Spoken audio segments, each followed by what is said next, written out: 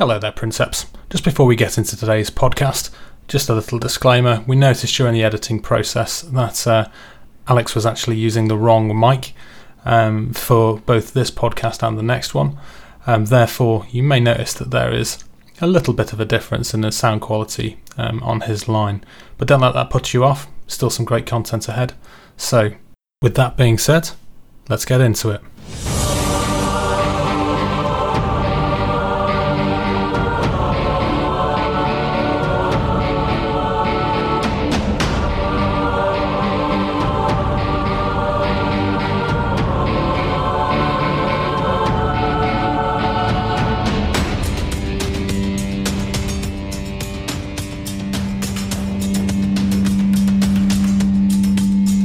Hello, and welcome to Maximal Fire, the podcast for Princeps. I'm Alex. And I'm Ben.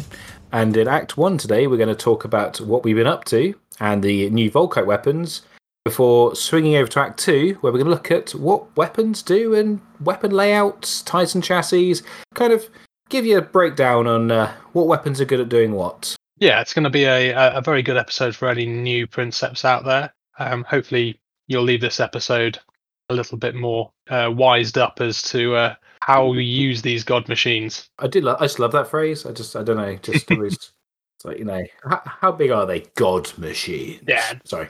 Are they big? Are they very big? They're god size. God, yeah. But you may notice a slight change to the format on this particular episode. So essentially, we're not going to be doing any Princeps questions in this particular podcast. Due to vacations, there would have been quite a space of time between this podcast and the next one. So what me and Ben have decided is that we're going to do this podcast as normal, and then we're going to do we're going to do the thing that I think in the last episode we said, we'll never do. We'll only do that when we run out of ideas. I did wonder you were going to bring that up. But we're going to do a Princeps questions special.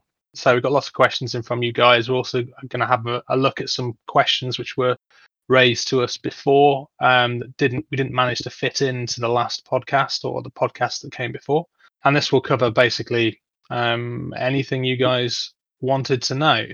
So yeah, a little bit of a change, but we figured that we'd rather do these two, which I guess will end up with a kind of normal size pod and one which is slightly shorter. Fingers crossed.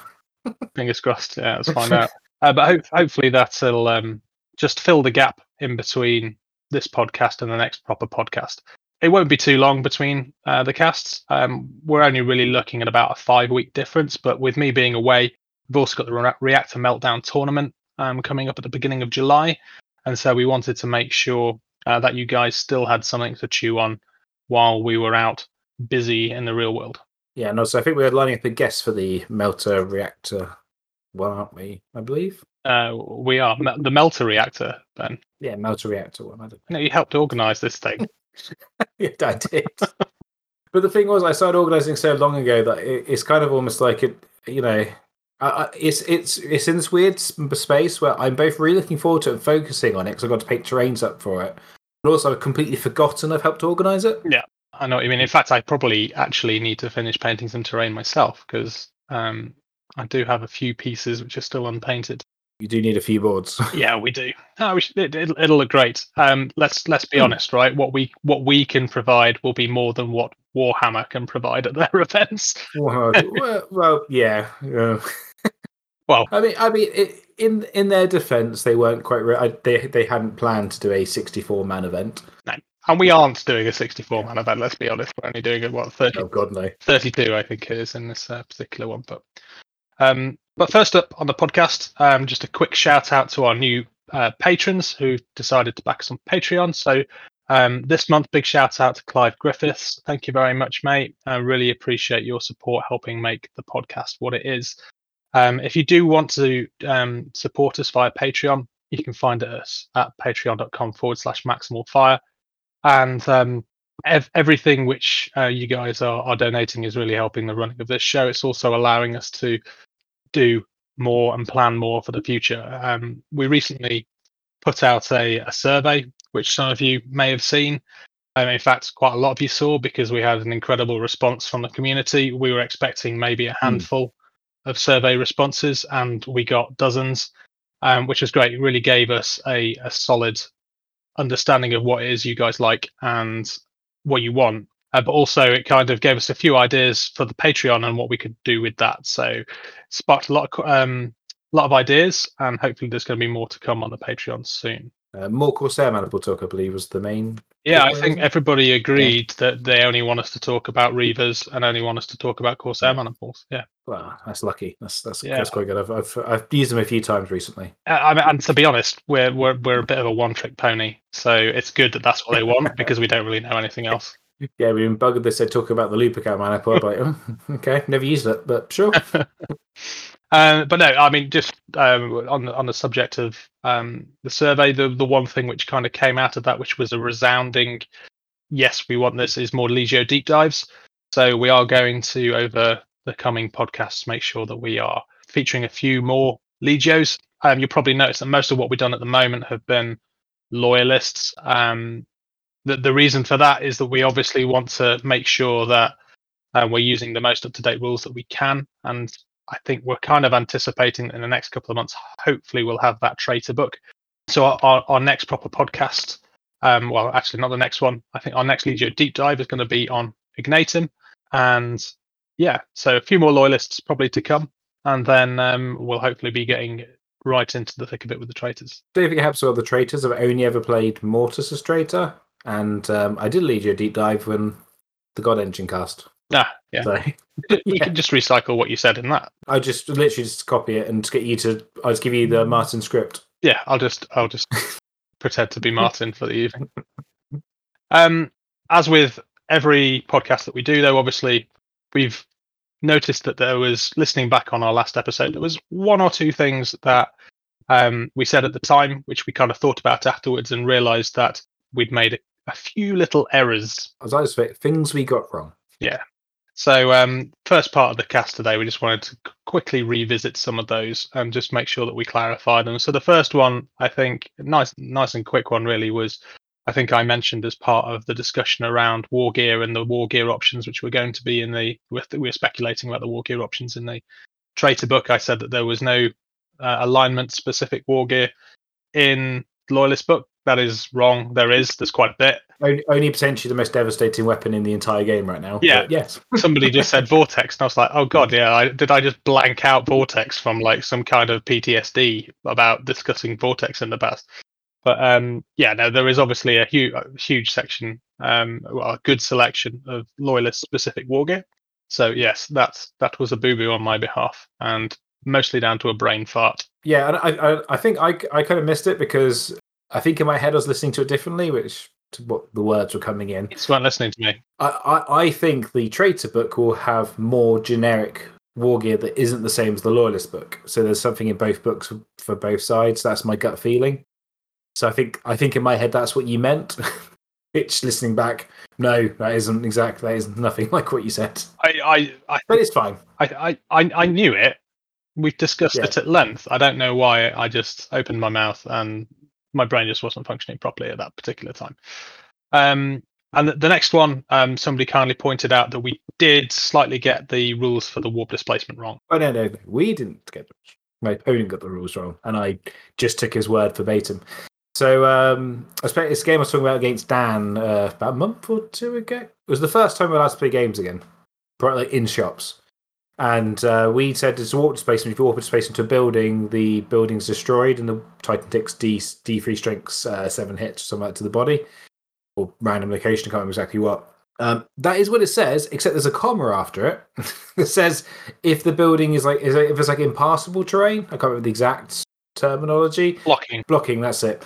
The Titan's just destroyed, which was a slight difference. Well, it would have made a big difference to the game.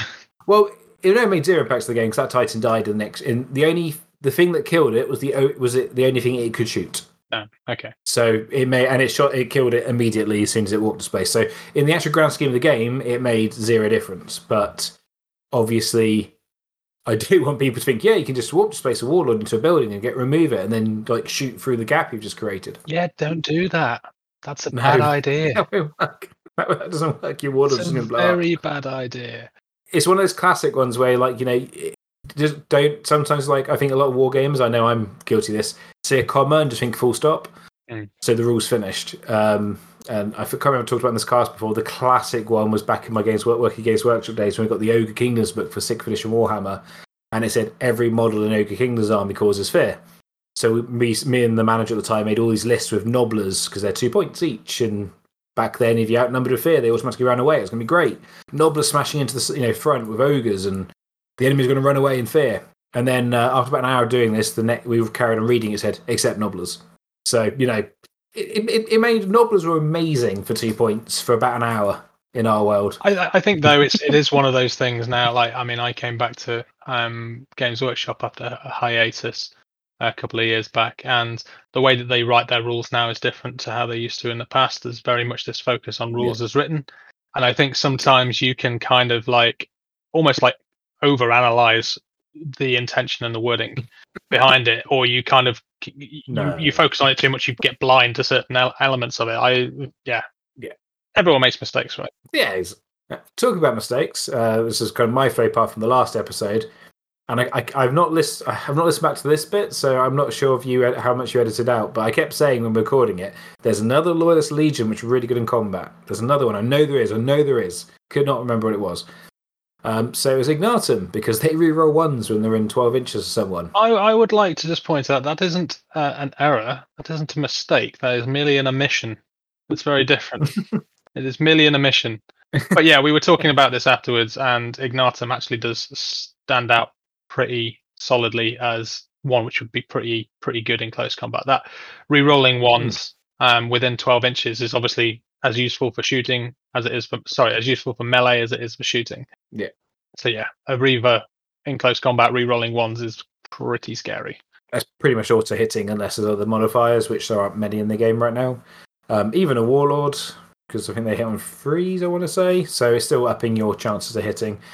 Fun enough, we actually both then played Ignatum at the midweek mana pools. Yeah, everybody's playing Ignatum at the moment down here, it seems. It's never seen them, and all of a sudden, 2/3 of the games had Ignatum on. Well, the other game was a Tiger's Eyes mirror. Yeah, and that game, we've kind of delved into the hobby update, so let's just go with it. I was just saying quick before we do, we're not going to go to Ignatum here. They're the future deep dive, and we hopefully have something lined up special for that. But yeah, they're good in combat. Yeah, good point. Yeah. But yeah, I think we finally managed to persuade George that Furians are as good as we've been saying that they are. I did love his comment after the game. He's had blindness to this because he plays them, but I think when he finally faced off against them, he realised what it is everyone's been banging on about for the past 18 months. Yeah, I think he didn't help. He said, what was he said? He had what was it, like the first 2 turns he kind of controlled the game pretty well, and then all of a sudden his opponent did defensive surge and just ripped through his Titans. And he's like, oh my god, it's really strong, isn't it? I'm like, yeah, I know, George. I've been faced it for 2 freaking years. Yeah, that's funny. A little bit of karma as well. Like, taste your own medicine, George. Come on, you can't just keep winning all of these games. Now you know why. No. But yeah, they are very good. But yeah, no, we've had some good games, to be honest. When I faced so our friend Oliver is now he's okay. So when we started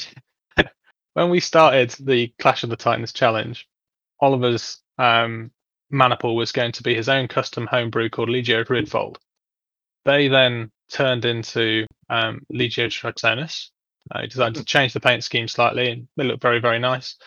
And then he decided that he no longer liked the look of the Legio Tritonus, and now they're Legio Krytos. So Ignatum. No.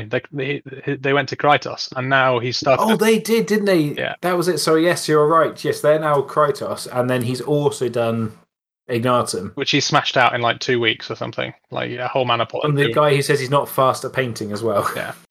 So I got to play against Ignatum for the first time with my Extergamus mana pool, with my Crucius a couple of weeks ago. Not bad. Yeah, it was good. Pretty good, actually.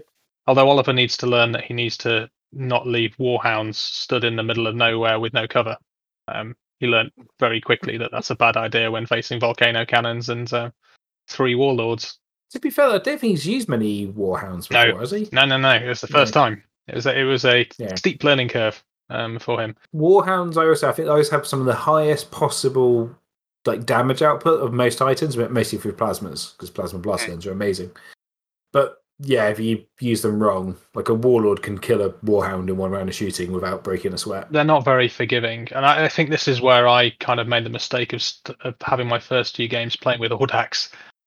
Talk about playing it on hard mode. It was not very forgiving at all. On top of the fact that they can be quite fragile, I gave myself a weapon that can blow up itself. What more could I do to kind of stimmy my own chances? I want to say there was warnings. There were people saying Alex, are you sure you want to be doing this? I know. I mean, you proper hard countered by then going to Warlord list. Yeah. Yeah.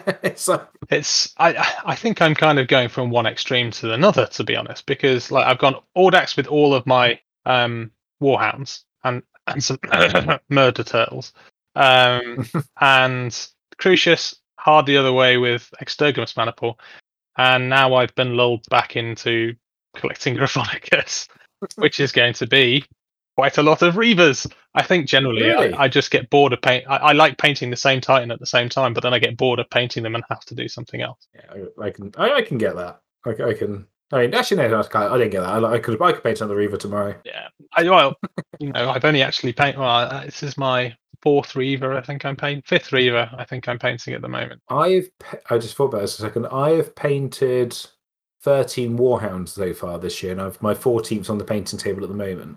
Off topic, but I'm liking where this conversation is going. How many Titans do you think of each class you've actually painted since you started this year? No, in total. Oh god! So this year I know I've painted 43 Titanicus models because I've kept a log. Then for my Mortis I painted. So I've painted Warlords are the one I painted the least. I did 2 for Astorum, 2 for Mortis, 1 for Gatekeepers, and I'm currently painting 1 for Persergius. Reavers I've painted. I did 3 for Storum. I did 5. Yeah, I never did the 6 for Mortis. That's 8. I did 1 for the Gatekeepers, and I've done 5 for Persergius. That's 14. And then Warhounds, I've done 14 this year. I'm doing the 14th this year. I did 4 for my Mortis, and I did 4 for my Storum. If you added up those numbers, Ben, 21. Let's say 21, 35, 41 Titans. You are heading towards Lee Marshall territory. But I don't own them all anymore. I suppose. I guess. But you've painted nearly 50% of what he has. On Knights, I'm nowhere near him. No, because who could be? God. I think he was single-handedly responsible for the shortage of Questoris Knights at one point. You couldn't get them in the shops at all. I think it's because he bought them all. But yeah, I've played. When did I start playing? I started playing in October. I must have done 12 Warhounds, 5 Warlords, 5 Reavers, 1 sounds about right. Warbringer. Not bad for. Well, I suppose I'm coming up on 10 months now. I suppose. So I've never painted a Warbringer because I had a Warbringer for my Mortis and it fell off a shelf and broke. And was unfixable. And then I did a really rubbish pose as well. That's why I hadn't painted it. I said the standard pose. I should have complete mistake. But I'm going to correct that because I have been planning my next Legio, which I'm going to take a little break from Titanicus after the next 2 Titans, and then and a couple of weapon options I'm going to paint up now. Thank you, Volkite. And then as of today, this week, I'm going to go and do Krytos. So not Metallica. That's probably my next project. No, because I need a Traitor Legion. I kind of just looked at it, and Krytos will be. I kept looking at Metallica, and it's going to be very similar. I think with the not so much the weapons, but the Titan's going to be painting very similar to my Sergius. Yeah. Whereas Krytos is going to be off the bat. I'm going to do 3 Warlords, a Warbringer, then probably 2 Reavers, and maybe 1, maybe 2 Warhounds. So it's locked down the heavier end, and then they can do all the heavier mana pools, which I can't do at the moment with Sergius. So I need a break from white. I've painted too much white this year. I did 2 Legios where white is one of their main colours, and it was a mistake. It's not a mistake. It's been a good learning curve, but it's a lot of effort. Because especially I'm not doing them too dirty. It's a lot of effort to keep it clean. Yeah. Whereas Krytos will be dirty as you like because they don't clean their Titans. Yeah, weathering can help a lot with that. But obviously it's a very different look.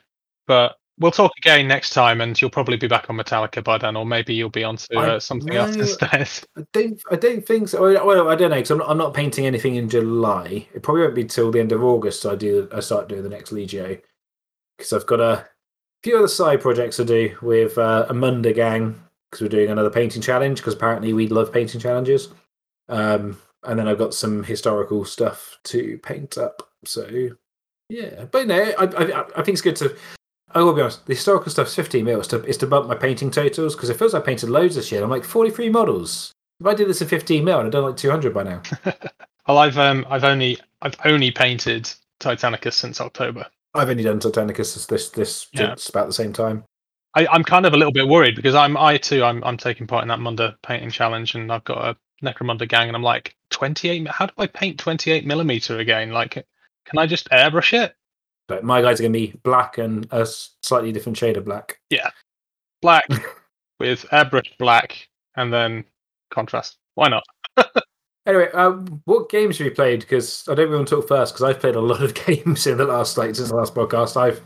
I've really hit the game. I had a week off, so I hit the games hard. Well, other than the fact that other than that game that I played against Oliver, which my Extergamus is very frustrating, because I seem to be able to lay down so much pain and always end the game with a draw. I think I have won another game since playing, but one of the games didn't end in a draw. They did it, Alex. Well, no, Ben. No, okay, so I lost against Ben. Is what he's putting up against that. After I wiped out his entire force apart from one Reaver. I think you find was tabled against me, I believe was the phrase, Alex. Yes. It very nearly went the other way. You had one Reaver left on the table as well. My knight's killing that warlord at the end and then dying in the inevitably dying in the explosion. Yeah. Yay, we've killed a warlord! Uh-oh. the problem, I think one of the reasons as well why I've moved over to Gryphonicus is obviously maneuverability is hard with an Extergamus Maniple. And I always... Really? Yeah, just a little bit. And I always seem to struggle when, like, especially most of the open engine war card objectives are objective based. There's not, or at least the majority of the points are objective based. There's obviously a few secondaries and stuff which you get some kill missions in and stuff like that. But if you're controlling points, it can be quite tricky. You have to really think about it and really try and play the objectives, and it often becomes more down to area denial and trying to take out those Titans which are controlling them on the other side. But yeah, I think I want something a bit more flexible with the Gryphonicus. Because the first thing did in our game was my secondaries. What basically we had the kill each other mission, which is you get maximum points 75%. Which is why though I did table but killed all the Peaky's models. I only had one Reaver left. We got the same number of points for that. But what did you in was my objective was to plant a flag in your deployment area, which my knights ran around and did. And then that just meant that you could never ever contest it, and that was just 10 points I was going to get. So you had to beat me before I killed enough of your models. And in all fairness, I do if I have to kill all 3 warlords, otherwise I can't get maximum points. Yeah, which is not an easy job. But obviously I just did it. I do have 4 in that Maniple, so you could take out the Warhound and 2 warlords. No, so that wouldn't be 75%, would it? 3 out of 4. Oh, I suppose it would be exactly 75%. Does it have to be over? No, it's points. It's not models. It's points. Okay. Because that's why initially I thought you hadn't got 75%. I'm like, I got a Reaver left. Like, you can't have got. And then I did the maths. I'm like, no, you got 83%. Of course you have. Right. Reavers I've got 5 Reavers. And a support option. So by default. It was it was a good fun game. We were waiting for the Battle Beam guys to come down because we were running them for a couple of games, and they got stuck in traffic because they left a little late. And Bournemouth is kind of apparently people come to Bournemouth when it's hot. It's popular. Who knew? Who knew? They got stuck in the New Forest for like 90 minutes, so we had a game where we waited. And we should say we did rush the last turn a little bit just because they had arrived. Yeah. But I don't think we did anything I don't think we fudged anything. It was still pretty obvious I was going to charge you in the rear, and then if that didn't kill you, my Reaver probably would have. Yeah, I think I made some mistakes on the reactor overload assumptions with what was going to do there. I think that there were good lessons learned, really, because I thought by pushing my reactor to the red limit, more bad stuff was going to happen that actually was, and then when it actually happened, it was pretty lackluster. And I don't think in hindsight, and that was just a mistake from inexperience, because I never run hot. I always try and run cool, so I never overload my reactor. You actually remind me. I had two. That's at both games that day. Reactors screwed my opponent. You because you thought it was going to do more, and then I was playing John, and we had a very very good game, and I just won. I didn't realize I'd won because I didn't realize I'd taken one of the objectives. We had an objective each, and I did my secondary slightly better. But what cost him his secondary was he had to kill 2 Titans with his Princeps, and he ran a Reaver that was in the red around the side to strip the shields of my Warhound he had to kill. And that Reaver then in the repair phase blew up and killed my Warhound, which then meant he couldn't kill it with his Princeps. Yeah. So I did my secondary fully, he couldn't do his secondary fully, and I snuck an objective I didn't realise I'd taken. So, yeah, that was... Yeah, well, it's all lessons learned, right? I mean, we've only really started playing games again in the last 6 weeks, 2 months. Yeah. And that's been a long time before then. So just desperately trying to get in that experience prior to the tournament. But yeah, the game with the Battle Bling guys was really good. I played Johnny with his Furians. Yay, Furians again. That's fine. You guys were laughing the entire game. Don't make it sound bad. It was great. It was really good fun. I won. I'm just putting it out there. Yeah, I won. Johnny's one of my 2, I think, wins. It should be said though. I think the highlight that day was we did a few board games in the evening, and we played. What's the game? Who Goes There, based on the Thing. And Johnny. So it's a social destruction game where one of you eventually becomes the Thing, and then you infect other people. And you as the Thing players got to try and get off the helicopter with the human players at the end to infect the rest of the world.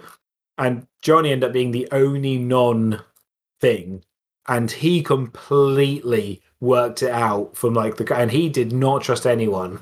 And it was just this brilliant. He just brilliant. And there's me trying to desperately. No. You were very convincing. You were very convincing, but he was not having any of it. He was not. And yeah, he did actually say at the end, "I should take a poker." I'm like, I don't know. I think when there's money involved, I'm like, my line goes, "Yeah, I totally didn't have 2 aces, honest." But yeah, it was great. It was great seeing them. Like you played John, I played Johnny. So I think it was had his Astobiacs, but he was using was he using a Storum Legio rule? Yeah, we talked about before. We think a Storm's probably probably the best, because a lot of their stuff you can kind of put down to psychic powers, which is they go a bit faster for 2 turns, and they're better at repairing, which we kind of thought like telepathy, this is damage, quick go here now kind of element. Yeah.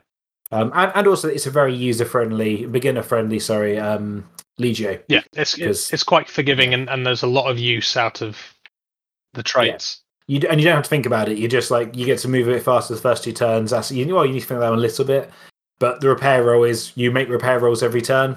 So every turn you get a reroll that you're just using. It's not like something like Persergius where you've got to think, okay, I've got to try and set long range, or Mortis, where you've got to get kills quickly to get the rerolls, and you've got to try and plan around it. It just works. Yeah. But yeah, John I was actually quite impressed. He's never played, but he knew the rules. He knew his stuff. I was really impressed with him. I think he's been waiting for a good long time to get to the table. He's definitely done his research. He definitely has a big pile of shame. Oh no, all of that isn't piles of shame. That is Battle Bling research. No, what was it? Was it piles of potential? I think was the phrase I heard someone use recently. I'm like, yes, I like that. Yeah. I have that in abundance. I've got to mention it because it will wind up George. So I also, before that weekend, I played George and beat him because his Reaver with 2 close combat weapons could not kill 1 knight for 3 turns. That's a bit pathetic. It was so I messed up. I thought I'd hit my knights really well, but I moved them when I shouldn't have when they were on full stride, and his Warlord of a Plasma killed 2 of them straight on first turn. So I was like, great, that's it. And his Reaver, combat Reaver, was about to hit my flank. So I won. I think I won the initiative for the next turn. So I kind of just charged in and killed one of the chainsaw. It wasn't going to hurt a Reaver. It was undamaged Reaver. And then he didn't do anything back. And then for the next 3 turns, I just kept pinging the chainsaw. Just keep pinging it, and eventually he killed it. But by then I'd again, that was another game I just won because I was secondary, because we both had an objective each. The game ended with my Princeps, which was his target to kill, crabbing along the side of this building, so this warlord couldn't see it to shoot it.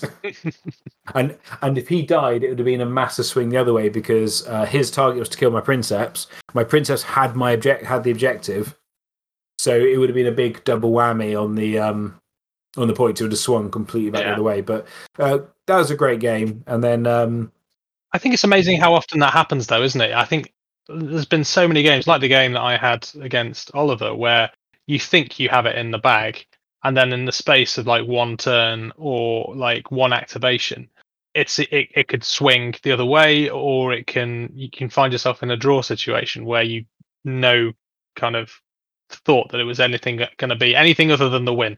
Or maybe that's just my experience. No, I would say that. And I'd say of the 5 games I played recently, 4 of them were all super tight and could have gone either way. One of them didn't, which I guess go on to. I've been experimenting a bit with my forces, so I've dropped the full Corsair to a minimum one. What is this heresy? I know. I've taken a minimum Venator Maniple, and it's been working really well, actually. The balance, it's the Venator kind of comes my flanking force, and they can take on almost anything by themselves because the shield stripping, the extra shots. The Princeps gets the reroll 1 favored by fortune, I think it is. Reroll every turn in the combat phase. So combine that with Melter's rerolling location dice from long range and getting 3 shots, it rapidly builds up.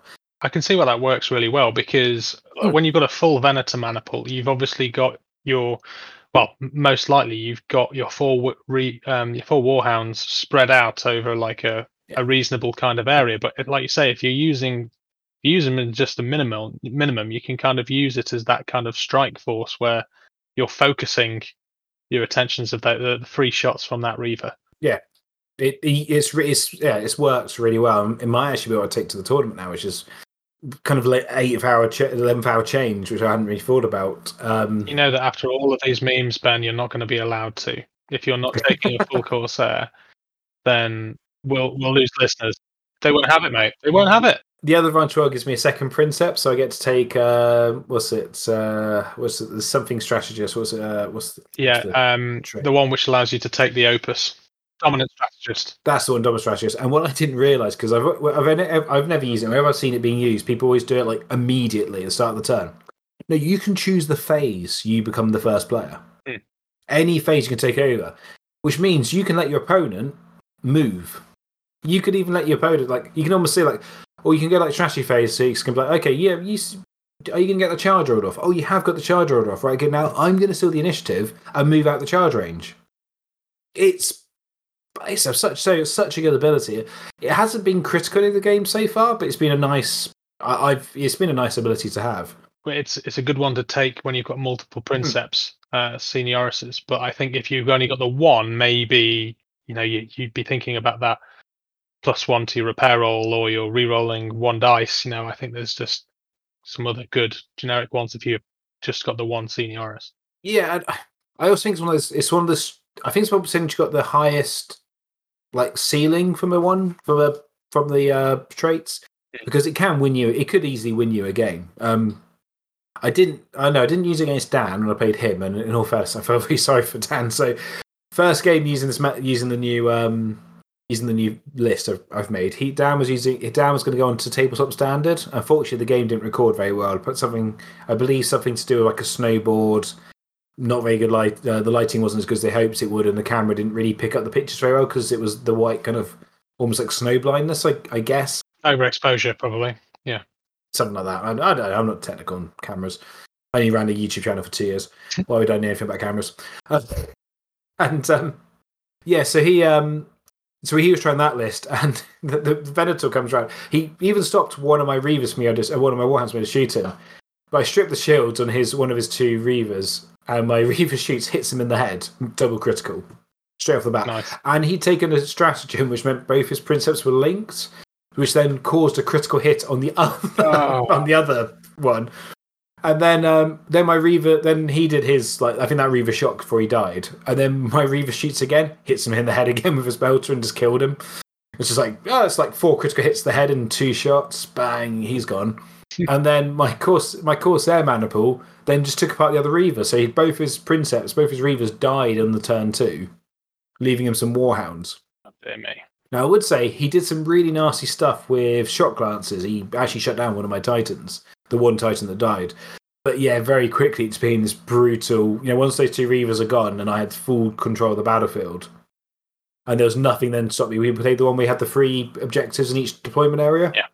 And you got to go and blow them up, and you end the turn on them and you blow them up.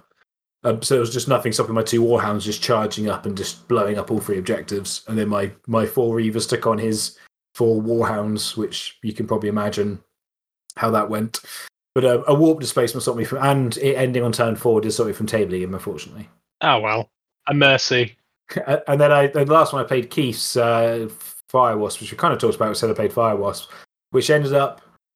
So his first 2 turns went great, and then his Warbringer went nuclear and did more damage than his entire force had done in 2 turns, to me.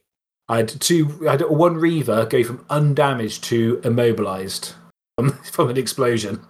And then another Reaver, his body was just like leaking plasma, like almost right to the end. Fortunately, they both had all their shields up, which kept them safe and why I won the game. But it was a bit like, yeah, I've killed the Actually, I killed 1 shot because he had them so close. Oh God, this is so bad. 1 shot, I had 1 melter shot killed some other damage, killed a Warbringer and a Reaver because they were so close. So we did the template on both of them, but both of them went nuclear, and then that almost cost me the game. Yeah, I just love it when stuff like that happens. Like those little interactions, like are what makes the game for me. I mean, going back to the game that I had with Johnny, there was in the last podcast we talked about the Mori Quake Cannon and how like there's use for it in some respects. And I think I might have said something like it either does loads or it does nothing. And the game that I had against Johnny was one of the situations where it actually did quite a lot. I shot one of his Warhounds, which killed it, but not before moving it backwards 3 inches, slamming into another Warhound, causing damage to the Warhound from the impact hits, and then it exploded. It was just like, brilliant. I just love it when stuff like that happens. But that was one of the times when the Mori actually did something. And since the last conversation, I've also, for that game, I don't take 2 anymore. I only take 1.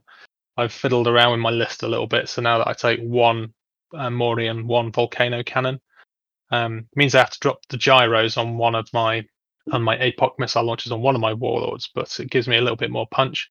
And yeah, it's I think it's a little less swingy when you've only got 1 Mori to worry about, but still very satisfying when it does happen. So it's I think, as I said, it can do stuff. I just I say swingy's the phrase. Yeah. Have you just quickly? You painted much? I've not painted as much as I did before, or rather, you had to go back to the office, didn't you? Yeah. Back in the office a little bit more. So painting time has been stymied. I like to paint on my lunch breaks, but I'd obviously finished the Crucius. I'd finished what I'd planned to do with the Crucius, and I kind of had realised that I'd bitten off a bit too much for me. I'd bitten off more than I could chew really with them. Like each one was taking a long time to paint, and the detail and stuff I was doing on the base was taking even longer. And I could feel myself starting to get burnt out. And again, it's black and white. It's not the most kind of imaginative of color schemes, even though I was trying to do something different with them. But the amount of work with the checks and all of that, it looked great, but it was a bit of a faff.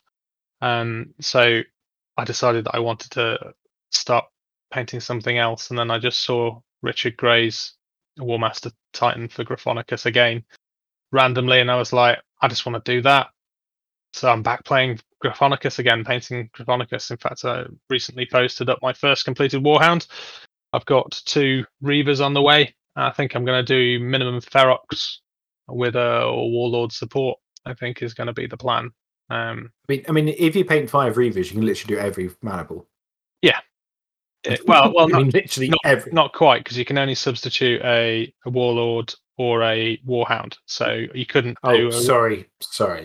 So, paint up 5 Reavers and 2 Warbringers, and you can do every maniple. Yeah. Yeah, basically, just if you. I toyed with the idea of doing like an Extergamus again, but I was like, I've already done an Extergamus, do something different. But I've got a Warbringer, it's just been sat in a box waiting to be painted. So it's like, I just paint 4 Reavers and a Warbringer, and I've got an Extergamus maniple, and then not to be sniffed at for Gryphonicus. Then very good. I think that'd be quite good. I think that'd be quite good fun as well. Yeah. That's because you're using the Warbringer and the Reavers. It's going to be very different from your Warlord version. Yeah. I think even there'd be a tendency, even though Reavers are a bit more maneuverable, that you'd end up playing a static gun line or a semi-static gun line again with an Extergamus maniple. I think it'd be more mobile. I guess the bigger issue is you have to take a lot more stripping weapons than you probably would with a Warlord. So, but when you hit, like if you Extergamus a melter cannon, because my Reavers never run particularly hot. So you'll probably find you could use the Extergamus special rule even on the Gatling. Yeah. I mean, to be honest, even on the in my Crucius, I up the strength of my Gatling quite often. I love. I mean, we'll probably talk about weapons later on, but I really love Gatling weapons. And when you can make a macro Gatling strength 9, yes, please. Yeah, and as people say it's a lot of heat. I'm like, yeah, but if you kill a Titan, it's probably worth it. Yeah, and like I should be recovering some of that heat. My dice don't often go the way I want them to, but it's supposed to then. Well, they generally do, like better than most anyway. Just take the venting upgrade. Yeah, but it's still 30. 20, 30. No, it's still 30. 25 points. 25 points. Oh, you mean the universal Wargear upgrade? Yeah. Would make that particular list quite tight though. I'd have to drop gyros, and I do love my gyros. Oh, talking about your Reavers. Oh, sorry, I'm getting confused. What we're talking about? Yeah. They don't need it as much. But anyway. I'm not doing another Extergamus maniple, Ben. I'm going to do something different. I'm going to do a Ferox. I'm going to get in. Have you considered a Corsair maniple? I've had people come to my door and talk to me about the Corsair maniple. They gave me a pamphlet and everything. It's from what I hear, it's the way forward. Talking about the way forward, or maybe not. We got the rules for Volkite weapons. We did. Yeah. I like the Warlord one. I think.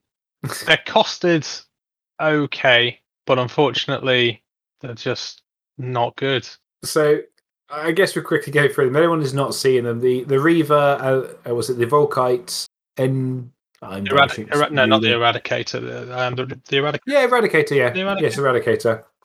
So the Eradicator is exactly the same on the Reaver and the Warhound. The only difference is obviously the Reavers is on Carapace, so it's got 360 line of sight.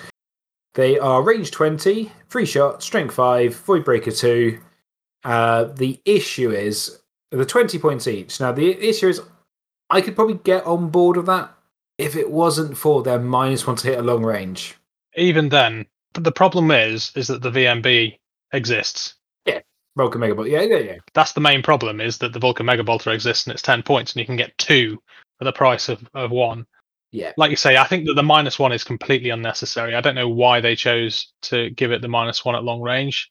No, I think if you flip it and you can make it +1 at short range and no negative at long range, I think it actually might almost be viable. Yeah. But as you say, it's 20 points. Vulcan Megabolt. I mean, now don't get me wrong, Vulcan Megabolters should be more expensive. I think they should be 20 points myself. At which point, then I think I think the Vulcan Megabolt will still be better, but I think it's a more interesting conversation. I've still got 2 of these coming for Reavers, so I will get them painted up because I've only. If you've seen on Instagram, I convert my Vulcan Megabolters out Warlord ones because I don't like the Reaver one. So it will save me having to convert up some weapons. I'll give them a go.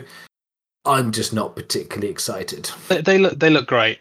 They are really cool weapons. I just think that they're just lacking something, and I think that the thing that they're lacking is Shieldbane. If they were the stat line that they were, but they also had Shieldbane, and you didn't have to push to get Shieldbane, then this would be a very viable Warhound weapon because think it'd be great if you did that. I don't think you need to adjust the points one bit if that was what you did.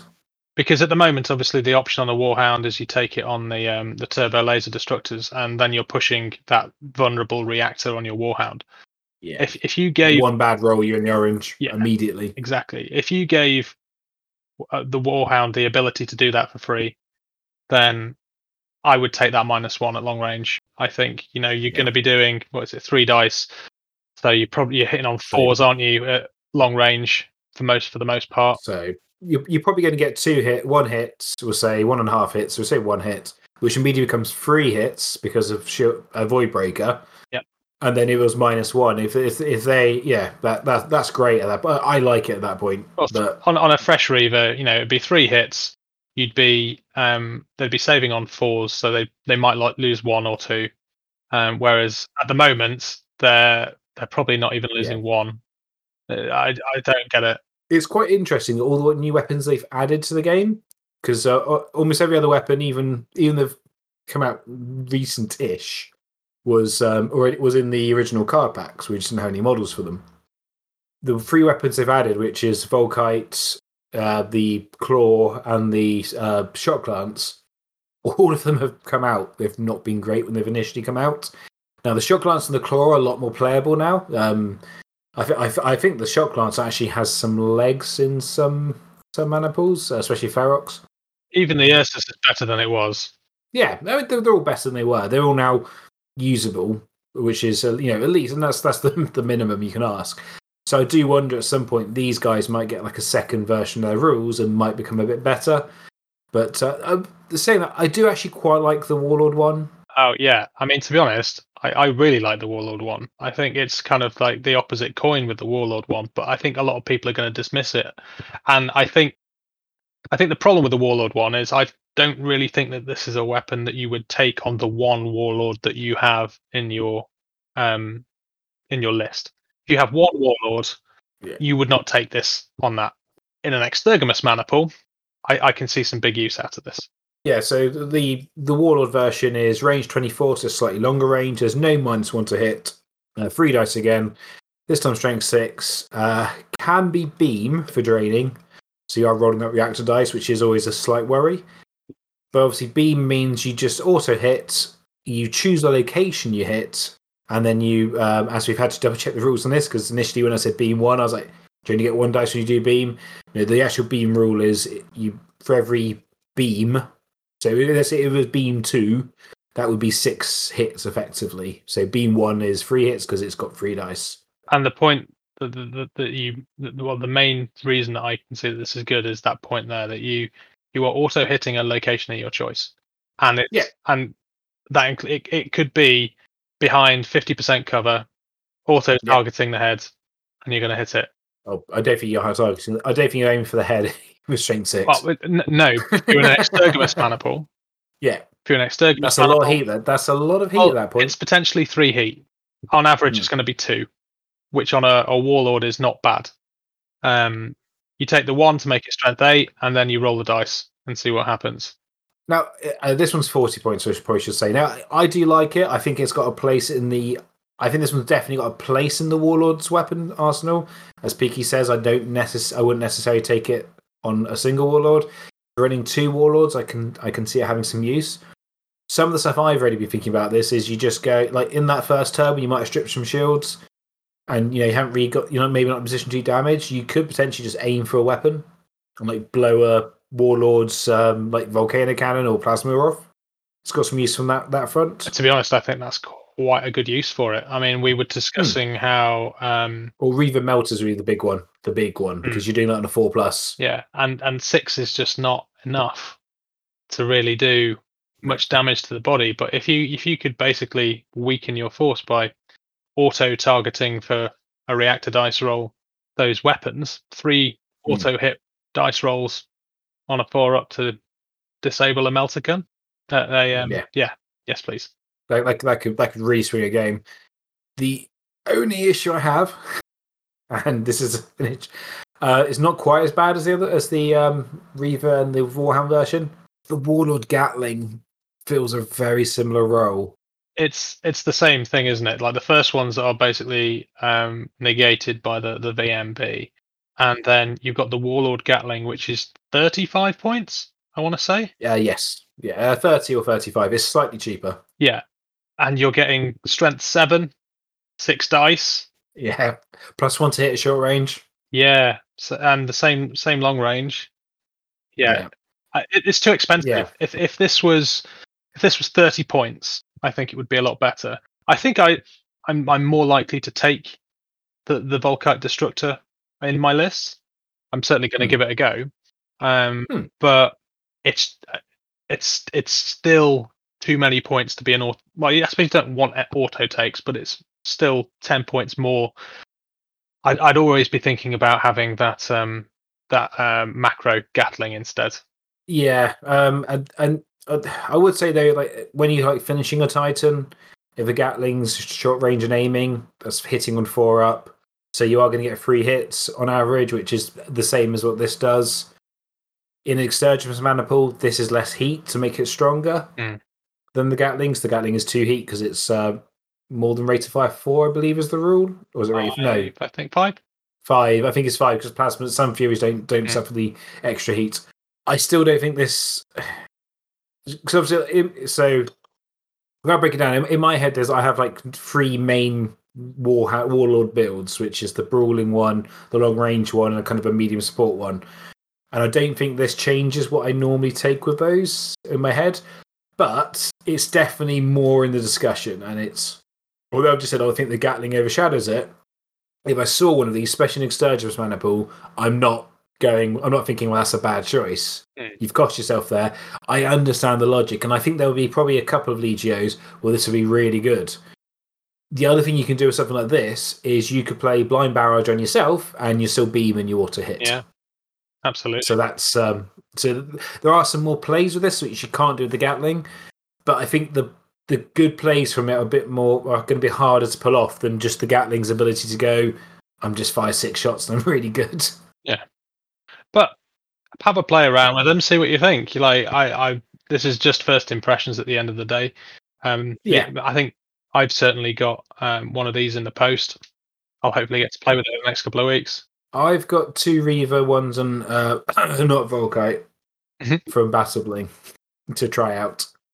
Yeah, so hopefully in the next couple of might not be for the next pod, but the pod after that, maybe then we'll actually be able to tell you how it survives first contact with the enemy. I think just to wrap up this kind of section, before we move on, we've already started to touch upon what we're going to be talking about later. So we'll just before we move on to Act 2, we just wanted to give a quick shout out to Goldie's Prints. So Goldie does a lot of 3D.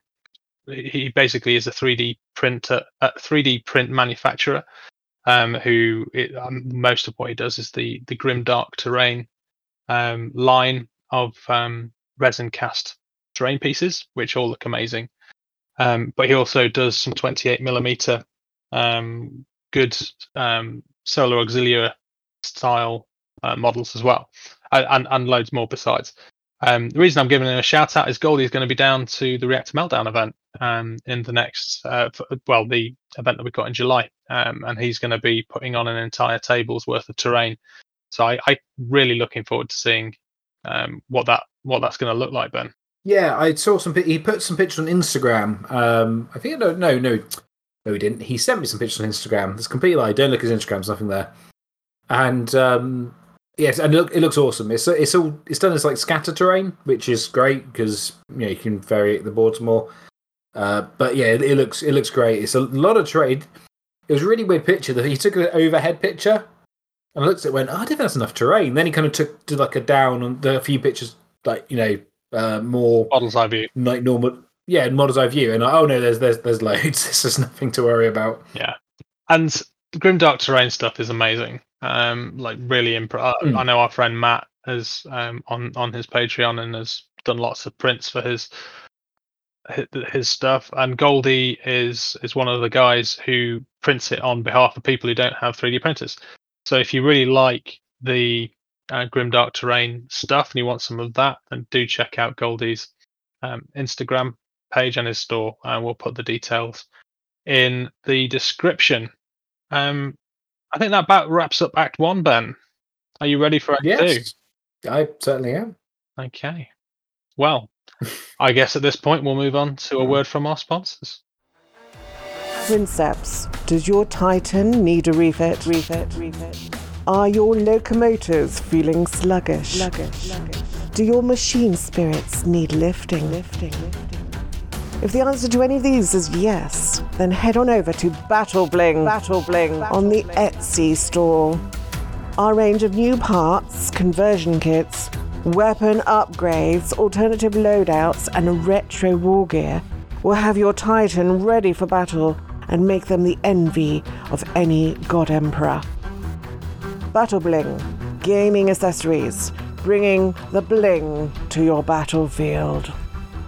Warning, Battle Bling products may contain awesome. And welcome back, guys. So in this section, we're going to look at Titan weapons, kind of what to think about when you're building your Titans, kind of, what the kind of purpose of weapons are, and how to make the best out of the combos. It's one of the questions which kind of comes up quite frequently when we ask people, and it was also a question which was put forward by one of our Patreons, and I think it's a good place to start because you come into playing Titanicus, and there's, especially now with all the Forge World options, there's just so many different weapon loadouts and mana pools available to people, and even Titans now. We've got 4 main Titans, which you can. I say 4 main Titans, not including the Warmaster in that, because I wouldn't class that as a main Titan. But it's what do you do really? What's where do you start, and what are the kind of, I guess in our opinion, the key recipes for success? I think that's one thing to say there, though. I don't think we're going to retouch on the War Master, because firstly, it doesn't have many weapon options by the shoulders at the moment, which is just Warhound weapons mostly. And secondly, it's not something which sees play every single time. We're just going to focus on your core Titan loadouts and your core Titans.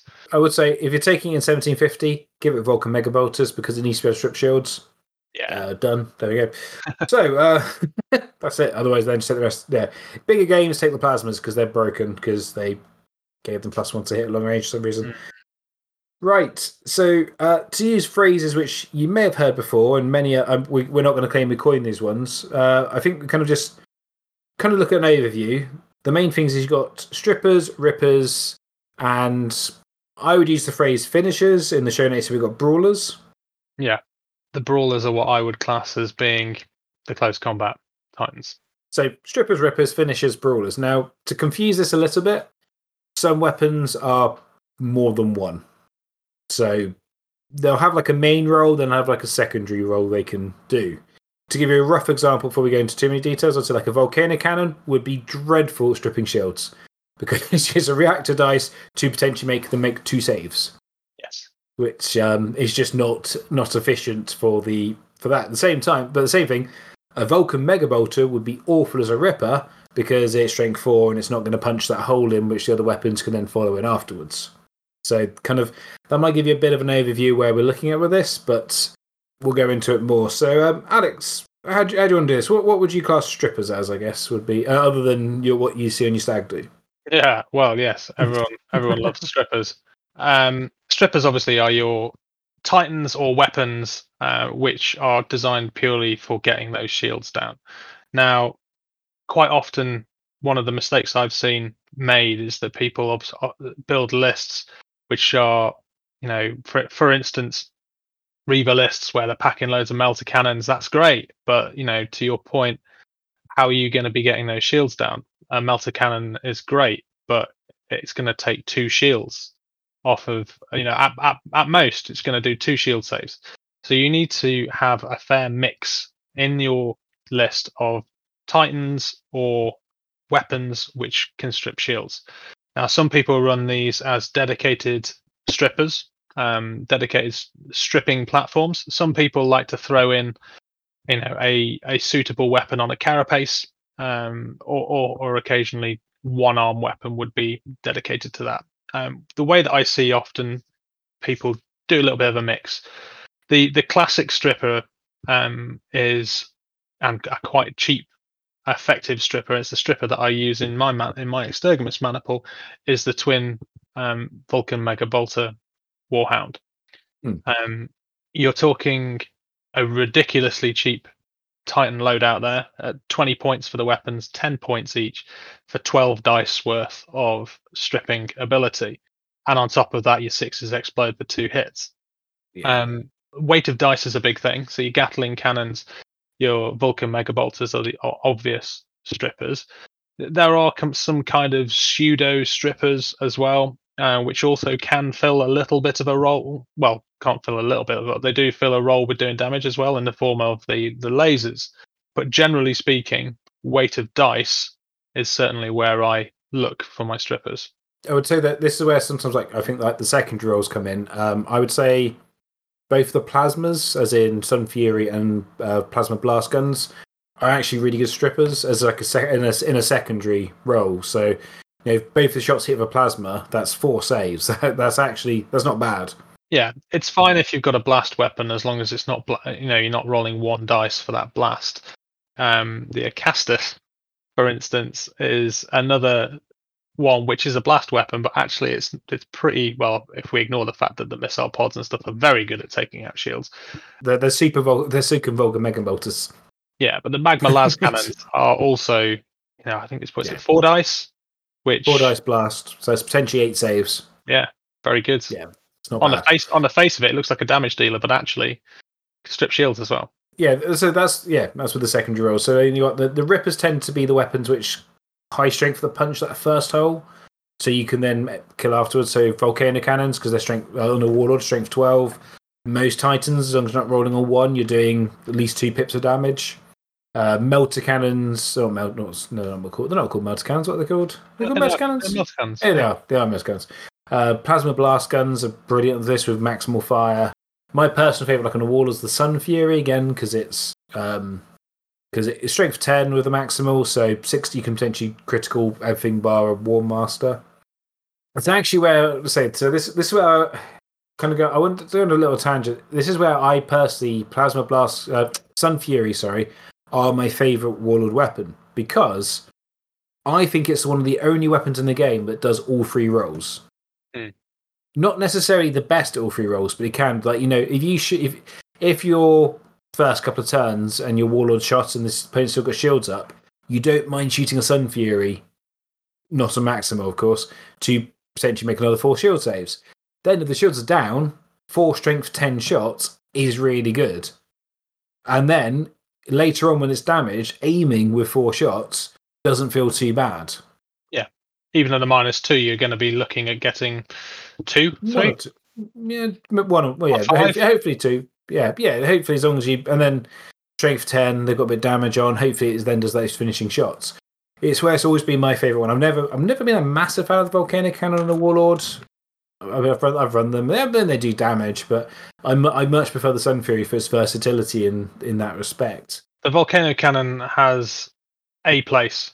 I don't think you want to be taking... I think we've spoken about this in the past as well. Like two Volcano Cannons is a bad idea, because you can't aim with blast weapons. So despite the fact you will be hot. In a couple of turns, you're going to be really hot. So if we look at my Extergimus maniple, again, I like to bang on about, I've got one loadout, which is Volcano Cannon on the left arm. It's got a Sun Fury on the right, and it's got Gatlings on the carapace. And the way that I play that is that you, obviously, as long as you've got the carapace at the top to strip shields, but say, for instance, you are past the shield stripping phase, you fire your Volcano Cannon first. You get 2 hits on a location at strength 12, random location. Hopefully you're going to be putting, 14 is the minimum roll that you're going to be putting out there, which is, as Ben says, it's at least 2 pips. Likely you're probably going to be adding a critical in there or 2. Unless it's another Warlord, that's probably... Yeah. You're still probably looking at 4 points of damage, hopefully, maybe at least 3. Yeah, I mean, certainly if you're kind of like looking at the Warhounds, it will rip a hole in a Warhound. you can go maximal fire on your Sun Fury, and like I say, you could then choose to aim for that target. Sometimes it's worth not aiming. If you've hit the legs or you've hit the body, then there is a good percentage chance that you'll. I think it's like a 33% chance. I want to say that you'll hit the location. Unless it's a War Master, it's a 1 in 3 chance. Master. Yeah. So you could choose to just hope that you land on the right one, but like I say, 4 dice, -2 to hit. You're needing 5s. You're going to get at least 1. So say you put 4 points of damage with that first hit on, you might get another 2 from one lucky hit with a Plasma Sun Fury. At which point you're probably going to be on +2, +3 maybe on the damage track. And at that point there, you've got these 12 dice worth of Gatlings up top, which start at strength 5, but all of a sudden are now strength 8. And you can pick up those 12 dice, call the same location, take those -2s, and all of a sudden you're kind of finishing that Titan in one fell swoop. Which way I said, again, the Gatlings are that perfect. They're a stripper, but their secondary option is to be a finisher. Because they say once you're in that end of the track, and you just need to ping up a few times. They've got the rate of fire. They get the +1 to hit for aiming if you're in close range, which on the Warlord carapaces can be a bit risky because obviously if you're too close you can't shoot. But like on a Gatling on a Reaver arm, or if you're shooting another Warlord, you're still okay. And then say strength 8, that's enough. You just need to for sheer weight of number, you can just ping those last few points of damage off. Yeah. The one thing to say, like most finishers, you can normally tell most rippers, you can normally tell a ripper. A lot of rippers are blast. Now, blast tends to be really bad for being a finisher because, as Peaky says, you can't aim. You are on the location dice. And most of the times you see Titan, like you see a game and you see like a Titan that's like right at the end of the track on the head and taking quite a bit of damage to the body, and the legs are, in the critical area. And so they've got all this damage spread out. It's probably because they've mostly been shot by blast weapons. And they've just spread that damage out. And by taking a few weaker weapons that can aim, you could have focused that damage. You don't get any prizes for almost taking off the head and almost taking off the legs and then killing the body. You get prizes for just ripping one location completely off and killing the Titan. So the other one, to go with Brawlers. Now, Brawlers is a set piece. It's just the close combat weapons, generally. I guess it's also actually saying that it's probably like a 5th one now, because I don't think like Shock Lancers and Lurster's Claws, they don't really fit any of these, do they? Thinking about it. No, they're more kind of utility. So I would put the Shock Lance in the same kind of category as almost, not quite, but like the Muri. It is the area denial, area control type weapon. I mean, granted, with the Ursus Claw you can do a lot of damage, but if you get it off, but mostly it's about moving those Titans about. And sometimes it's good to get those shots in just to pull somebody off of their firing line. Well, with the Shock Lance, just shutting down, if you shut down one Titan, that can be that can be a game-winning moment, because their shields go, but also they can't. That's them not shooting back. Oh, in the game that I had against Oliver against his Ignatum, he played Sabotage on me, and it shut down one of my Warlords.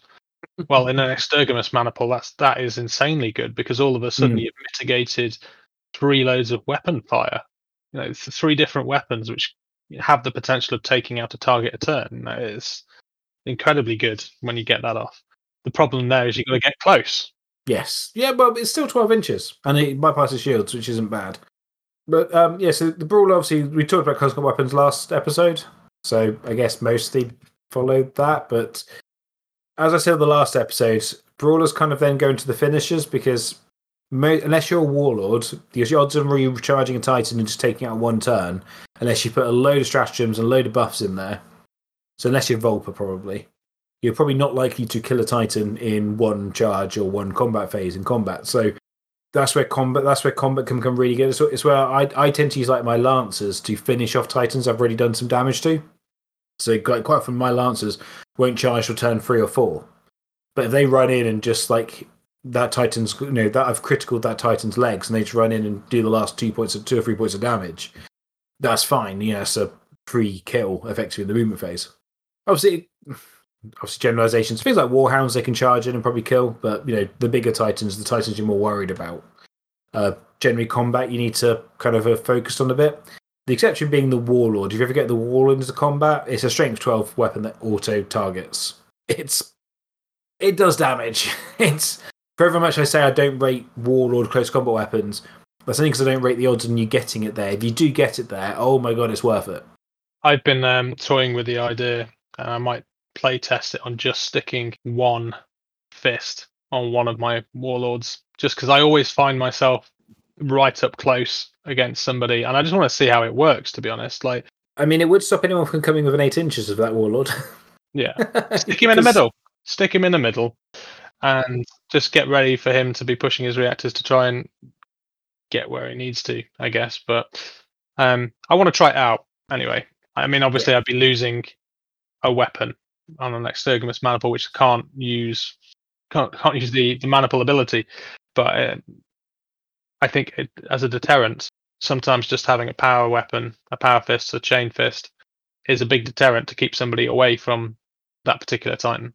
It's one of those things. It's one of those options where if you manage to charge. I mean, if you charge a Warhound, it is pretty much toast. If you charge a Reaver, it's going to be in trouble. But without warp displacement or other things to speed you up, the +2 you get for traitors, yeah. The plus you get for traitors like Astorum with their +2 for the first couple of turns. Like when I first played Astorum, I did actually take a power fist on my Warlord the first couple of times, and it wasn't great. But because I could get 16 inches up the board in the first 2 turns, the threat was quite real from it. And you might go, "Oh, it's only 4 extra inches." Well, actually, when it moves unboosted 4 inches a turn, that's an extra turn's movement I've gained for just being me. And then experimental locomotives can help with that as well. Yeah. But generally, this is critical weapons. They get to aim. So again, if you have caused damage, that's where they're great finishers. If you've managed to damage the body on a Reaver, then you charge in. It just increases your odds on action. Even if you're not at the end of the track, it just increases your odds of being able to kill it on that charge, which is kind of what you want to do. Yeah. I don't think then finishes though. Although we kind of covered Volkite, I don't think we're going to talk too much about Volkite in this one because we've not played with them yet. We've not seen them in action yet. I think there's although I think we've got a very good idea on how they're going to play out. I think we do need to, see it in action kind of first.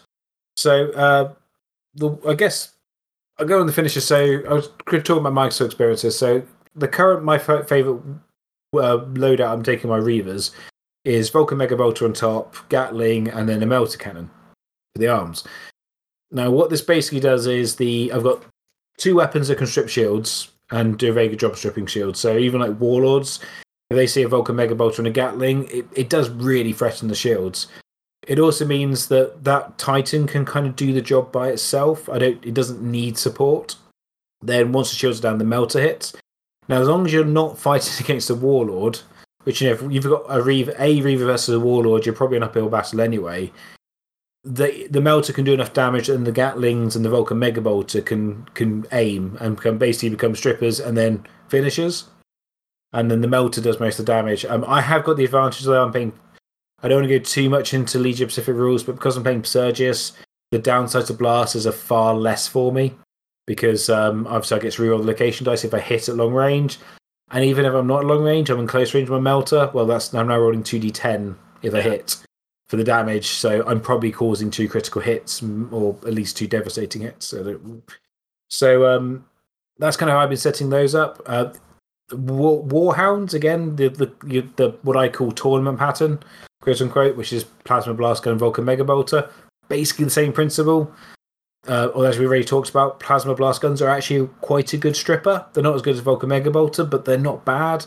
And then once the shields are down, the damage they can do with potentially 4 hits on one location, strength 10, 4 dice, that can really punish. And then again, if the shield's already down, the Vulcan Mega Bolter can then aim and finish that Titan. And then if you're coupling that as well with getting around the sides or getting around the rear, you're getting even the lowly Vulcan Mega Bolter at strength 4 can soon find itself strength 8 or more. or the one I'd loved for a while, which is something I do want to get back to at some point, is Ferox, because that +1 again. So you could be on the strength 9 Vulcan Mega Bolter, aiming for a location with exploding 6s and +1 to hit for short range. That's going to chew through Titans pretty quickly. You're assuming, but with the strength 9, that you're hitting either the rear or you're hitting a pre-damaged area which is on a +3. Oh yeah. Just to clarify. Yeah, that's what I'm assuming. I'm assuming that if you're Ferox and you're within 8, whatever, like 6-8 inches, the plasma should have blasted a pretty damn big hole through the side of them. You'd hope. You'd hope. I guess one of the other things to talk about, which is again kind of hit on last episode with the Quake, one of those that are like Quake cannon, is you kind of also want a Titan that the weapons synergize well. So again, this is one of the other reasons why when we talk about quote unquote tournament pattern with the Warhound, Vulcan Mega Bolters and Plasmas work really well because they've both got the same short range. They both get effectively kind of a +1 to hit at short range because the Plasma is -1 at long range, no minus at short range, and the Vulcan Mega Bolter obviously gets the +1 at short range. So when they get within that 8-inch bubble, they're really accurate, putting out a lot of firepower. That's again the other reason why the Melter. When I talk about my Reaver with the Vulcan Mega Bolter, the Gatling, and the Melter, is they all want to be close, so they all work really well, and they're all kind of in that 20 to 24-inch long range.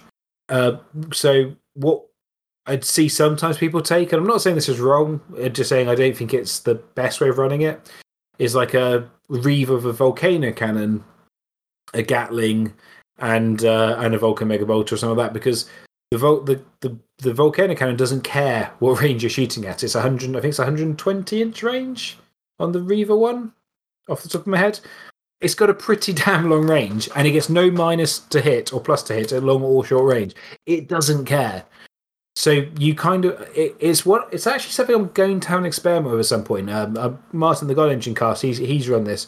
Is a Reaver of 2 Volcano Cannons and missiles. 60-inch range, by the way. Sorry? 60-inch range. 60-inch range. But it's basically the whole table. Yeah, and it's no minus or plus. So you can be 1 inch away, maybe not 1 inch away, but you can be 3 inches away, you can be 60 inches away. It makes no difference. So that kind of synergizes as well. But then the problem I find with Volcano Cannons is especially on Reavers, they haven't got many other weapons which can kind of go on the other arm if you don't want the second Volcano Cannon. Because a laser is probably the next best one, but that's still only range 32, and it's -1 at long range. The laser blaster. So that's kind of, it kind of synergizes, but also kind of doesn't, because that -1 actually it doesn't sound like much, but it's actually pretty critical at points. I think going back to what I think Zach from Goonhammer mentioned this, a lot of the game generally happens around about 12 inches. That's where most of the game happens, is in that 12-inch area.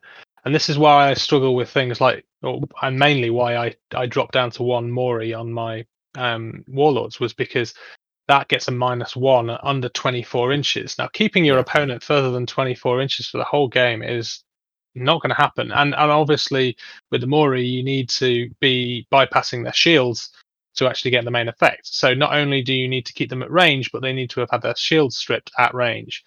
Yeah. A lot of the favoured war gear patterns, sorry, not war gear, loadout patterns you'll see, or the preferred loadout patterns, tend to be hitting around those sort of 24 inches. The classic, we've used the term brawler to mean close combat, hitting people in the face brawling, but the brawler pattern Warlord, which people often talk about, is Macro Gatling, Gatlings up on the Carapace, and Sun Fury. And again, that's exactly the same as what you mentioned about the Warhound. It synergizes well. Everything's 24 inches. You've got strength 8/10, strength 7, and strength 5. So you've got good all-round strength values there for stripping, for finishing, for ripping. It's a good all-round pattern. It doesn't really kind of do one thing exceptionally well, but it can do everything decently. I don't know if you put that in front of a Reaver or a Warhound, you're gonna shred them. Oh, okay, yeah. So basically, it's not going to do that to another Warhound. But A Warlord, no, on a Warlord off, it's probably slightly weaker, but against almost everything else, it can if once the shields are down, they're pretty much dead. And combine that with the experimental overcharged cannon. If you've got one Warlord and he's got a plasma gun, take overcharged cannon. All of a sudden, that becomes 10/12, and then you're laughing. Really, you've got this something the strength of a Bellicosa, but can aim as well. And it's yes. And I was say that's like my favorite Warlord kind of pattern. There is synergy. The Warlord's probably the one that's got the most synergy with other weapons, though, because you can also do a long range one with a Mori, a Volcano Cannon, and missiles. So they've all got long range, so they can kind of sit further back, and I say just synergizes better. You can take missiles on a Warlord and get within 20 inches. But, there's no downside to it really. It's still 10 shots.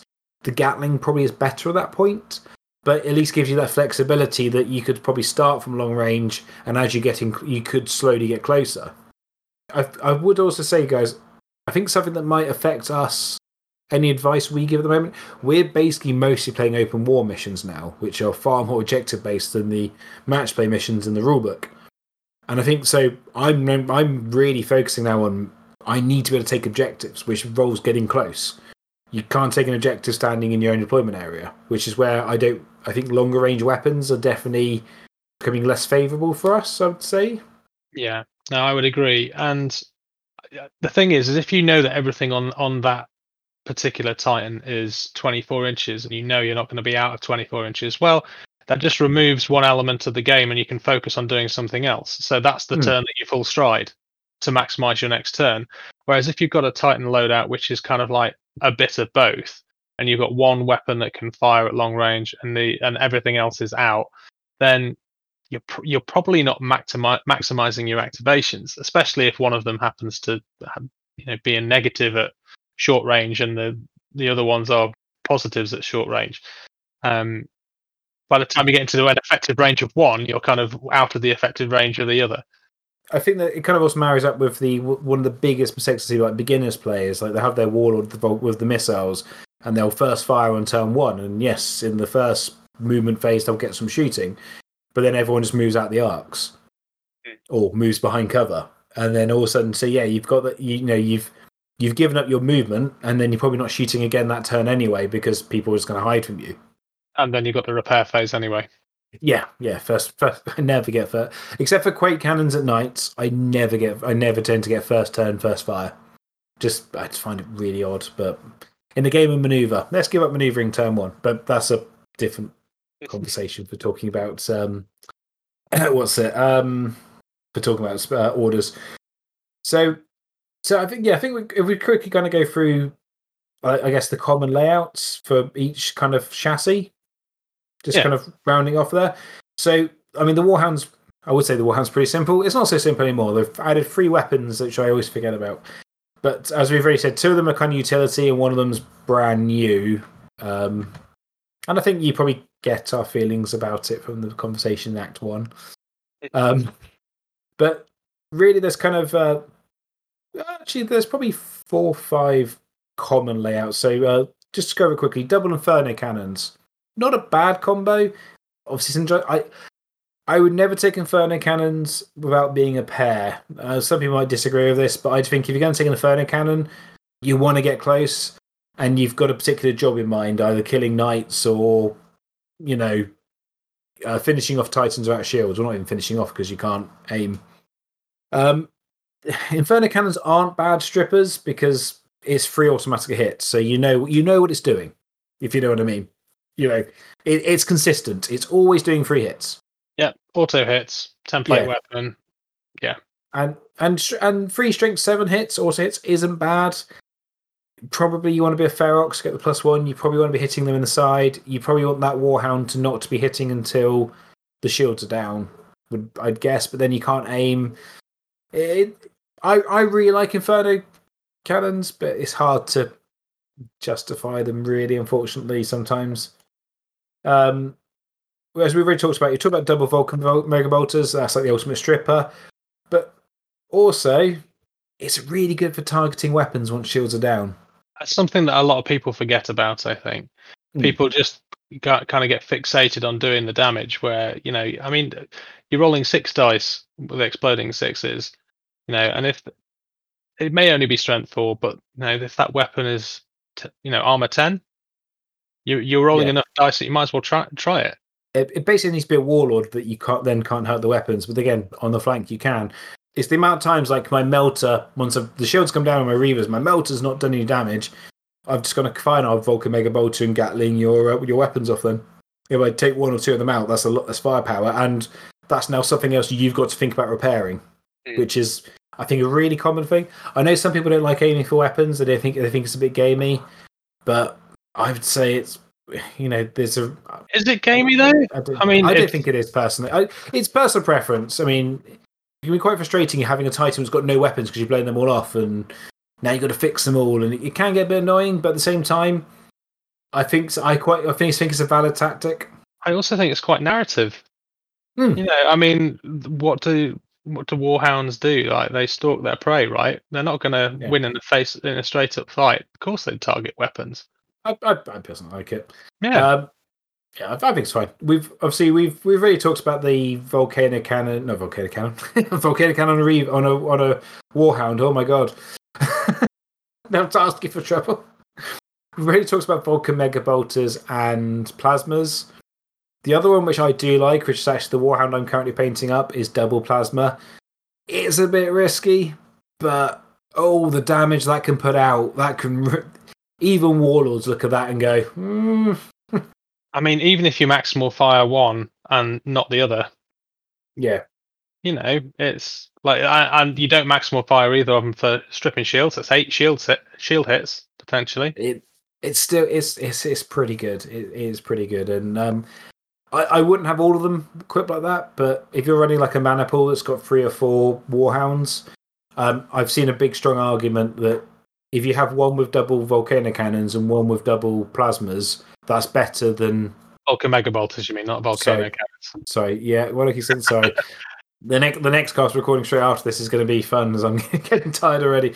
So yeah, one with double Vulcan Mega Bolters, because 1 isn't normally enough to strip shields, but two probably is, and then the plasmas can double up. So you're not having, you're not doing like Vulcan Mega Bolter, plasma to get some shields down, Vulcan Mega Bolter to finally get the shields down, then the last plasma. You can go Vulcan, your shields are down, and even if you don't get the shields down, well, fine, I'll still fire the plasma. You haven't lost anything, but you potentially have gained a lot more potential damage. Yeah. The last one is the turbo lasers, which they're great because of Shield Bane, but they're on the wrong Titan for Shield Bane. And this goes back to why I say that they should put Shield Bane on the Volkite for the Warhound. I mean, at the end of the day, I guess if you want to be hitting at strength 8, like you're going to be with 2 shots, surely you just take the plasma gun. That's the problem with it is, I mean, yes, you can aim. That's one advantage. It's probably, I would argue, it's actually worse than stripping shields, even with Shield Bane, than the plasma, because if the plasma hits with both of them, that's 4 saves. I'd rather see 4 saves on something than 2 potential saves, even with the -1. There's little things which interact with that, right? If somebody gets a hit with 2 dice, Shield Bane, they're going to look at that and probably think, 4 up, 2 dice, I'll use 1 shield, okay, fine. But then somebody gets hit with like 6 Vulcan Mega Bolter hits or 4 potential shield saves from a plasma gun. They're probably also going to be thinking, oh, actually, this is something that maybe I want to push my reactor for.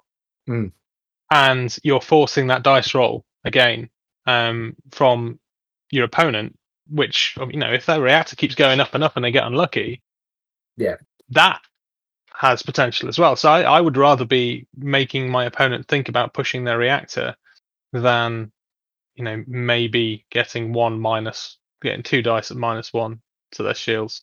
Having said that, there's a couple of lists though where I do think the turbo laser could be worth taking. I never got to run it, but I always had the idea of my Mortis. Now, Mortis, they get an upgrade where you can ignore draining for 1 turn. the first turn you fire. So then the lasers don't cost you anything. If you take which mana pool is it? 2 Warlords, 3 Reavers, they get submerged shields. Regia, thank you. You want to hang back with the Warlords, which then means you're reducing you're not getting as far forward, which then means your shorter range weapons aren't as potentially as good for the first couple of turns. So having a couple laser shots at the back with Shieldbane, maybe to strip a shield for them before the Warlord goes in. It's not actually. I think there's argument for it there. It's just hard to recommend. I don't know. I struggle to recommend the lasers. The biggest problem is to get the most out of it, you've got to push your Warhound's reactor. I think the biggest problem with it is the weapon is not a stripper because it doesn't do enough shots. It's not a ripper because it's not strong enough, and it's not a finisher because it doesn't have enough shots to aim to aim consistently. So it kind of doesn't do any of the 3 roles well.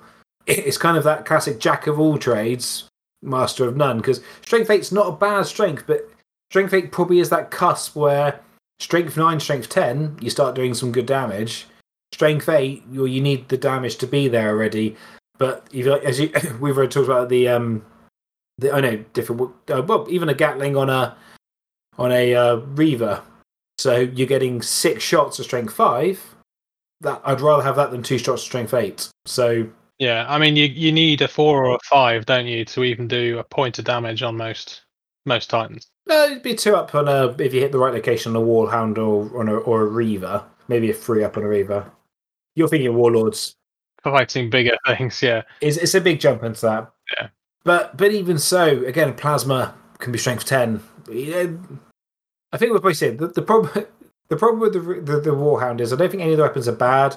It's just Vulcan Mega Bolters and Plasmas are probably just a little bit better than everything else for their points, unfortunately. Yeah. On a points for points basis, they outperform. Yeah. Obviously, you're going back to the Inferno guns. Like they obviously, if you're running that on an Ignis, for instance, then of course you're going to be taking that load out, and there's some fun interactions with the Ignis maniple. But yeah, I think generally speaking, the loadouts that I see and the loadouts that I take, I don't take everything. I mean, there's an argument to say you just take everything Vulcan Mega Bolter, Plasma Blast Gun. It would be a bit dull, I think. It is.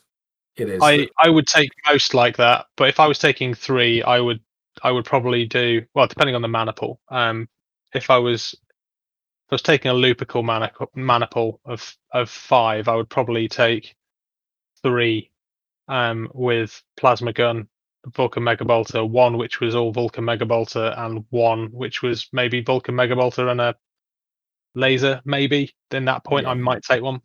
Yeah, that is the issue because you do want to mix up the weapons. You do want to see them, but as you say, it's a hard sell, unfortunately.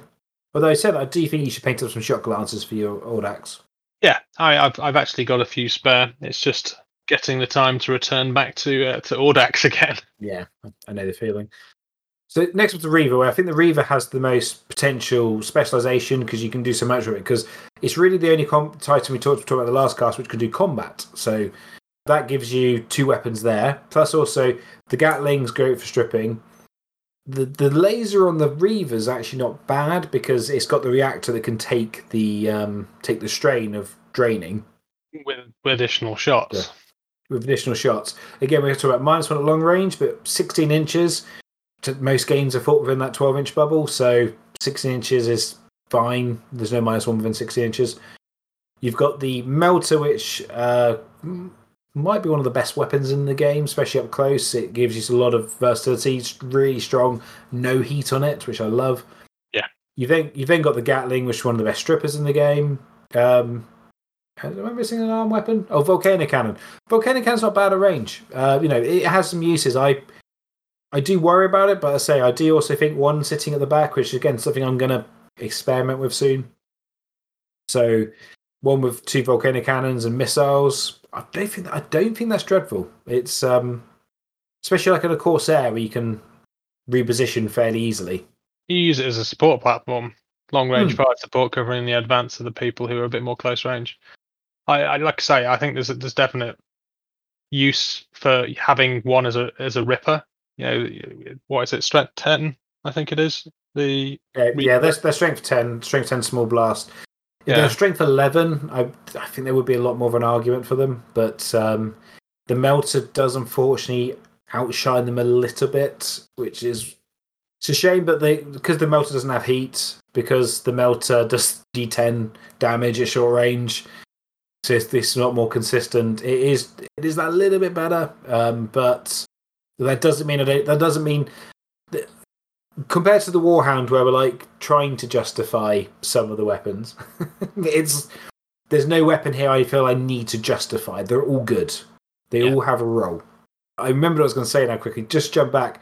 One thing I'd love to see on the Inferno cannon to make it worth taking. If you hit a Titan, as in you bypass each other, you don't do any damage, it does 1 heat. That makes a lot of sense as well. Yeah, because you're heating up, and I think that would then give it something, which then means, you might not do the damage, but if both of them hit, well, that's now 2 extra heat on that Titan. Yeah. That's definitely something to think about. So that's something I would love to see, like what's the rule for the separate Infernus rule, whatever it is. That's what I would like to. Firestorm. That's the rule. I'd like to see fire. That's what I'd love to see added to Firestorm potentially. Might be a bit good on the night. It might be a bit good on the night, so it might need to be something on the Reaver one, Warhammer one. I think the one weapon on the Reavers, which was the only one that didn't really see play, because like you can kind of like most of the Carapace weapons have their uses. Like say, Vulcan Megabolt is probably the one that shines, but the lasers on the Carapace are pretty good. Because it's on the right weapon, it's on the right chassis to be good. That's the difference. Yeah, it's not 50% or 100% of your loadout. It's a support weapon for what it's carrying. And often I see often a mix. Like there'll be an APOC or 2. There'll be some Vulcan Megabolters on the short range stuff. There'll be a laser. Like I very rarely see everybody just take Vulcans or just take APOCs. But the one which doesn't see a lot of play is, of course, the warp missile. Now, I think this is partly because it's a forged weapon. I think has an impact on there, and also I think until recently, really you need to take like 3 of them or so because of the way the rule works, where there's a critical hit if it hits the location. It's a lot of work to potentially not do much.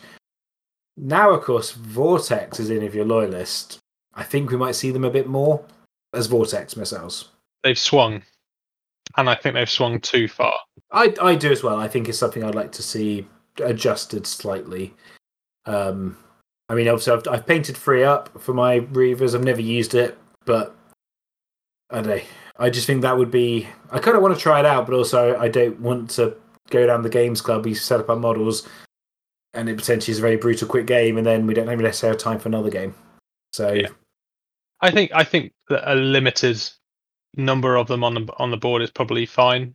Like they're supposed to be this Archaeotech that's just super rare. So like 1 in the mana pool makes sense. But if you got 5, like it's no fun. I think it should be Princeps only personally, because I think you're only giving it to the Princeps Norris only.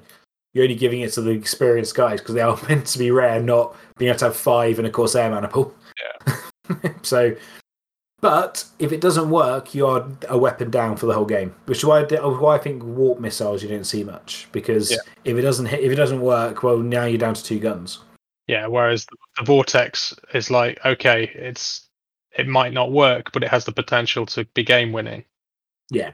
The potential upside is, you can kill a Titan in 1 hit, which is bonkers. So we're talking. I know you talk about one with double Gatling. I have seen double Gatling Reavers a couple of times, and outside of a Ferox, they have been a little underwhelming because it's a strength 5. Once you're through the shields, you're not doing much damage, especially even to another Reaver. You're relying on another Titan to do the work for you, and then you finish. Yeah. Like I think this is why some of the certain loadouts work, because I think the moment that you specialize a Titan chassis too much, you run the risk of that becoming a target that when it's eliminated, or when its counterpart is eliminated, which is supposed to work in tandem to, that you basically are struggling, and it's an uphill battle from there. In fact, I played a game against George, and he tried it because he in his head it was strength 6, which would make it a bit better. The double Gatling and Vulcan Mega Bolter, and I mean the Titan Shotter had no shields for the entire game. It very much was like I don't even watch Blackadder season 1 where he comes the Archbishop of Canterbury, and he's getting punished and he's getting whipped. He doesn't realise. Because it hurt so little. It very much was like that. I was fighting the rest of his army, and this is one Reaver like chipping, like like you've chipped my paintwork. How dare you? It's again there are ways it could be good. A Ferox on the flank, strength 7. That 12 strength 7 shots. That's not to be sniffed at unless you're a warlord or a warbringer, not warbringer, war master. It's kind of like the opposite of what we said about the War Master, whereas if you take it in 1750, it needs the Vulcan Mega Bolters to be able to strip shields. The Reaver just needs one gun at least that can do some damage. I think the thing that we've neglected to talk over, though, about the Gatlings, which is why I think we rate them quite so highly as finishers, is the Ordnance trait. Yes, that's a very good point. Yeah, I don't think we've mentioned that yet, but the Ordnance trait allows you to re-roll ones. So if you've got 6 dice and you're trying to hit on 5s to pick out a location, say for instance, probably 4s because it's +1 at short range. Yeah, okay, 4s. Yeah. 3 dice hit, then you're re-rolling 1s. Like your potential to cause damage, even though you're relatively low strength, you've got a better chance to be hitting those high dice rolls.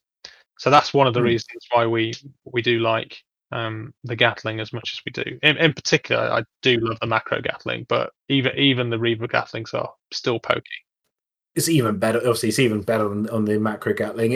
Ordnance is actually one of my favourite rules you don't get to see very often, unfortunately. Which I don't necessarily disagree, because I think it was on too many things. I think it becomes too good. Yeah, but it's a very strong rule. It gives it the place. Like you could look at the stat line of the Vulcan Mega Bolter and the Gatling and think actually there's not much in it. One is slightly shorter range, but you're hitting more. The other one is slightly longer range with a +1 extra strength. But it's the traits which kind of really separate the two of them out. If you're rolling 6 dice, I think you're guaranteed. I can't remember the exact stats. I think Goonhammer worked this out, but I think it was something along the lines of, on an average roll, you're going to be getting 5 hits out of, or 6 hits out of. On a 3-up, you're going to be getting like 5 hits, I think. With the Vulcan Mega Bolter, I think it's with the Vulcan Mega Bolter, yeah. So the Rapid trait lends itself to getting the hits in, whereas the Gatling has Ordnance, and you're not getting those extra to hits, maybe, but it's helping you on the armor roll. So they're almost like two sides of the same coin. And so, and that's why the Gatling does fill that role perfectly of stripping and then finishing. I guess it was good to sort of Reaver the build. So we should have talked about the one I take, which I would say is probably like your classic close support Reaver. It can look after itself very well, and I do tend to pair them up still. I do tend to try and have one with a laser because the Gatling, especially against like warlords, needs the melter to have like probably done 2 devastating hits to be at least to be able to get to that +1. Whereas the lasers don't need that benefit, so they can aim for the same location that hopefully the melters hit. Probably the classic ones there is, I say, Vulcan Mega Bolter on top with the Gatling or laser, and then melter, and that's why I tend to pair them. I kind of already talked about what has been the Rifleman with 2 volcano cannons and missiles, because they all synergize as well. They're all long range. We're all at least range 60. And the missile's getting +1 to hit over 30, so that's a good sitting at the back, kind of as a peaky said support Titan. The awkward one, which I never work out what's good enough, is when you add a close combat weapon in, because I never know what you want the other weapon to be. Because in my head, if you get shield stripping, what's the point? You're about to punch them in combat. But you also need to do damage for the close combat weapon to hit, so you kind of want to melt it, but then have you got enough stripping? I guess it depends on what the rest of your force is set up to be doing. If you have one lone close combat Reaver, it would make sense to me that you stick on a Gatling or something and use it to strip shields on its way in. But you're probably going to be full striding it to get into Yeah. close combat anyway. So your shooting's actually not going to be that great.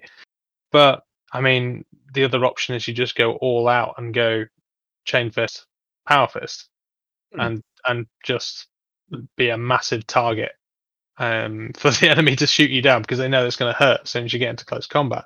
Distraction Carnifex. Yeah. It's you're going to be. I don't know. I think it's a relatively. Well, it's not too. I think it's 20 points, isn't it? 20 points for a power fist or a chain fist. So it's not. It's one of the cheaper loadouts. But like I say, if the entire point for that is to get into close combat, you're going to be full striding at any opportunity. The only time that you're not going to be that you're going to be shooting is if you haven't managed to get your full stride off in the stratagem phase. So yeah, I guess you either just go all out close combat, or like I say, my gut would be going for a Gatling. That in the event that you don't get to move, you can at least wither some shields for the rest of your guys to start doing damage against. The Gatling also, like, let's say you ran in with your chain fist and did some damage, the Gatling can then aim for what you've hit with the chain fist for as well in combat. Yeah. And the +1 to hit will counter the fact using weapon skill rather than ballistic skill, so you're hitting less with that. Yeah. I guess the other one so we're talking about the double Gatling Vulcan Mega Bolter. One that could be good is a Gatling laser Vulcan Mega Bolter. Because the laser can still do the shield stripping with the triple laser, the blaster. Can still do shield stripping with Shield Bane. So potentially that could tip you over the edge easier to get down to the difference between a 4-up save and a 5-up save is quite big. Yeah, in that respect, but it still has enough punch. The laser has enough punch that you could at least shoot a Reaver or a Warhound fairly successfully afterwards. Yeah, agreed. It's but yeah, so the Reaver, there's a lot. It's kind of hard to kind of do like general things with Reavers. Again, it kind of depends on the mana pool a lot more with the Reaver. So I've kind of talked about earlier in the cast with the Venator. I mean, I've got a Melter on because that's kind of my thing with Sergius. But I feel like the Melter on the Venator, because you're not pushing your reactor every time you fire, and you hopefully you're potentially going to fire that Melter 3 times a turn, potentially. And if that's a Volcano Cannon, that's a lot of heat you're taking. Yeah. Whereas, so that's like the role for them there. Obviously, the downside to that is you've got to get close to use the Melter Cannon. And that Reaver is going to be one of the most prime targets because if they kill that, it makes the 2 Warhounds less effective. So, yeah, I think that's mostly covered Reaver weapon. Anything we've missed, really? I don't think so. I mean, like, just to go back to the terms that we use, then your Melter Gun Gatling, that would be kind of like filling the stripper / ripper role. And finisher with the Gatling as well. So that's what I mean. It's a self-contained, but it's a self-contained bubble. Yeah. Whereas you kind of like I think you called it a rifleman earlier on with the 2 volcano cannons. You're only really going to be ripping with that. You're not going to strip shields. You're going to be alpha strike on 2 randomly rolled locations because it's 2 separate weapons. But that one they also be quite good to go on split fire. Yeah. So potentially, like turn 2, lots of shields are down. 1 volcanic cannon that way, 1 volcanic cannon that way, and then maybe the Apocalypse Missile launcher aiming at another Titan. Can you aim it 3 with split fire? I don't know. Dave, you know. Anyway, essentially the Apocalypse Missile launcher hitting one of the other Titans, aiming for something. Yeah, I'm a big fan of not over specializing, and I like those type of Titans which can do a bit of everything and can do a bit of everything well. The only time I really overly specialize is, like, for instance, if like Extergimus often struggle to take down shields, so you take a dedicated stripper in the form of a Warhound to go with it. But I think that's why your Melter Gun Gatling combo is good. I think that's why as we talked about earlier on, your macro Gatling plasma and carapace Gatling combination is good. It's those things which can do everything well. Army of 1. Yeah, you aren't reliant on other things to do work for you, because the moment that you do that, then you are painting a target for your. If you're playing a savvy opponent, he'll see exactly how your Titans are set up and go, okay, well, if I take care of that one, then he's not going to do any damage. It's why my target number one generally against like an Extergimus Maniple is kill the Warhound, because then it makes the Warlord's jobs that much harder, and they might have to shoot weapons which aren't as great at stripping shields to strip shields. Yeah. Also, it's an easier kill and activation advantage, but that's another thing on that front. I guess the Warlords. So we've kind of really touched on it. Really, there's generally the two types of builds, which is the long range with Volcano Cannon, Quake, and missiles, which it's quite good. That's where I do quite like the Quake. If not as the main Warlord, but as like a secondary Warlord, because it's not pushing a reactor like the Volcano is. It can still do some. You can have some useful side effects, and especially like if you're trying to do an injector-based game, trying to slow down other Titans, that can be quite useful. And then we talk about like the Brawler with Peter talked about with all the Gatlings and the Plasma. I would also and again you kind of mentioned this, the Volcano Cannon and Plasma I still think is a really good combo, because that Volcano Cannon can really punch a hole, which then the Plasma can just and again the Carapace can finish off.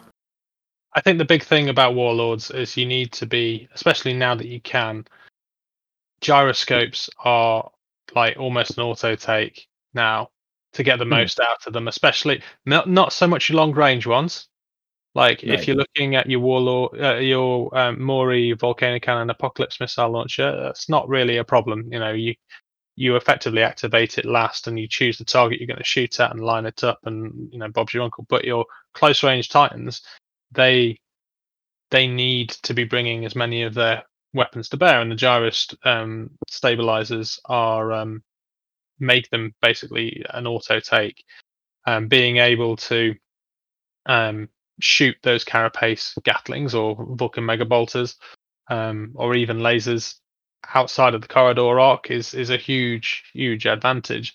And especially when you're putting things on split fire, like again, it just opens up more targets that you can select and try and minimize the disadvantage that you normally have with a Warlord in that it can be quite predictable, and it removes the ability of your opponent to dance around your fire arcs. Yes. That is one of the things of the Warlords, the Carapace weapons, which I remember the game first came out, there was a lot of debate about how much. So people saying, well, Warlords worth it because of Corridor. I always thought they were, but depending how you use it. But depending how you use it, and I think that's why I'm a very strong proponent of just move your Warlord last, make sure it can shoot something. I'm trying to think if there's any other weapon ones worth mentioning with the Warlord. My brain's got dead. Is there a fourth weapon? There is a fourth weapon. Combat weapons. Because combat weapons, I'm still not a fan. I guess, guess, and now the new Volkite, of course. Yeah, which I don't think. I think can be pretty good on the Warlord. I think it has got some play, as we talked about earlier. I guess quickly hit on the other Carapace weapons. Obviously, missiles are amazing at long range, 10 dice. The Gatling's great at that kind of mid range. Don't necessarily discount the Vulcan Mega Bolters on top, because it's nice. It's super cheap. Still great at stripping shields as ever. I just think on a Warlord, I prefer the Gatling because I want the Warlord to do the damage. I would rather pay a couple extra points for that strength 5 over the extra over rapid and ordnance, and then you got the lasers. So I swing back and forth. I used to really like the laser blast on top, 6 shots, shield bane, but the -1 did start bugging me after a while. The alternative you have there, of course, is you could take the laser destructors, which are 4 dice, and you're not taking the minus. The problem is I've never bought them, partly because you get the plastic lasers in the boxes, and I don't know. I've played with them once, and it comes back to the same problem, I think, that we spoke about earlier on with turbo lasers. I mean, obviously you're going to hit better because there's no minus. It's good range, fine, but 4 dice. Yeah, it's not really enough. Although you've obviously got the reactor on the Warlord to be able to basically always take that shield bane. It's just for the points. I think I'd rather have Apocalypse missile launchers if I wanted something long range. The thing which you didn't mention as well, but obviously with the Apocalypse missile launcher, you've got barrage, which is -2 to shoot something out of line of sight. But if it's over, what's its long range? 24 inches, 30, 30 for long range. It's +1, so it's only a -1 to shoot something that's out of line of sight. I guess I've only ever really done it on the Reaver because with the Warlord, I mean, I've not used the Warlord since gyroscopes came in, but corridor, you're not necessarily barraging much. No, but I think I've done it a handful of times. Yeah, I mean it's a useful option. Yeah, it's a useful option to have. Whereas the Reaver, I've done it a lot of times where I've gone split fire. The main guns have shot something like the Apocalypse missile launchers, barrage something else because I just didn't need to shoot that target. It has some use. So the Warlord, because it's the corridor or front arc, it's a little bit more limited, but it's still an option. It's still not a bad one, especially if you're kind of planning that the shield's going to be down, like your Volcano Cannon and your Quake Cannon are going to shoot, but then you don't really need the missiles to be hitting that target because you're probably might not have done enough damage to make it reliable. Shooting another target like past it is never bad. I think the last Titan that we need to just touch on is the Warbringer. I think the Warbringer is quite an interesting one because of the weapons that it has available to it. So now obviously we've got the Volcano Cannon, 55 point, pretty expensive carapace weapon. Obviously stick some gyros on that, becomes 80 points. To use that's quite expensive, but let's face it, you want to probably do that because of the limitations of corridor. Yeah. Obviously, assuming that what we've mentioned before in the Loyalist books is incorrect about it being front arc. I'm assuming that's just something they forgot in the FAQ. Yeah, well, I guess we'll find out in the coming months. But the biggest problem with the Warbringer is the Reaver arms that it can take with it. Are the Volcano cannons? They're all quite short range. And so you've got the same problem that we spoke about with the Warlord, with the Mori being -1 under 24 inches, coupled with the other weapons, which for the most part are 24 inches. So you end up with that situation where you have split distances between your carapace and what's on your arms, which can work, but again, like I very much like focusing on either doing the damage with all of your weapons on the same target, or using your activation to do something else. No, I would say there is the one kind of exception, which I did forget to talk about when we had this question, the Princeps questions last time. There is the exception where there's the mana pool where you got the 4 Warhounds. As long as the Warhounds can see, you only scatter D6 inches. That makes that -1 more bearable because it's a 2.5 inch template, so you've got to scatter quite far on that D6 for it not to at least clip it. Yeah, that is a big difference actually. Yeah.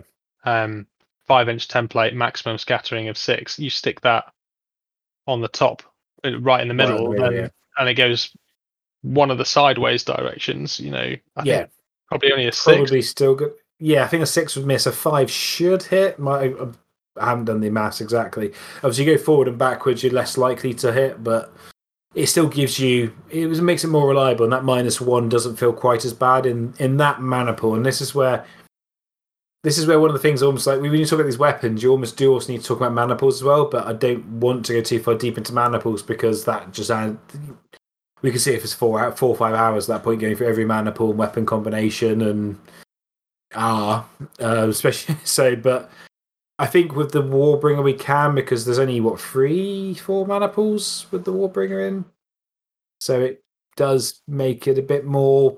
There's less variables. Yeah, I can't think of them off the top of my head other than the Extergimus, the Rupture. There we go. That's the Extergimus, the 4th one. That's the one I forgot. There's the Rupture, the Extergimus, the Arca something. I think that's one with the Reavers. It's a Precept, isn't there? The Precept as well, yeah. Precept, that's a bit different because that's like an all-round Legio. Yeah. Mana pool. Sorry, I'm not. I don't. But that's a big. You're not having to focus in. The Red Geo Maniple, though, that's where I really think you want the Volcano Cannons, you want the Melter on that arm, and you want to be getting close and trying to kill Titan. Ruptura, sorry, because you want to be trying to kill Titans with your Warbringer, so the Reavers can get the bonus movement. The other one which you were thinking of is the Arcus.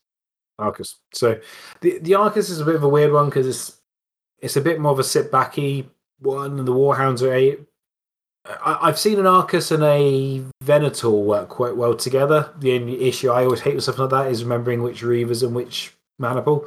Not Reaver, sorry, Warhound. Yeah. And because obviously you've got lots of synergy between them, it's that's.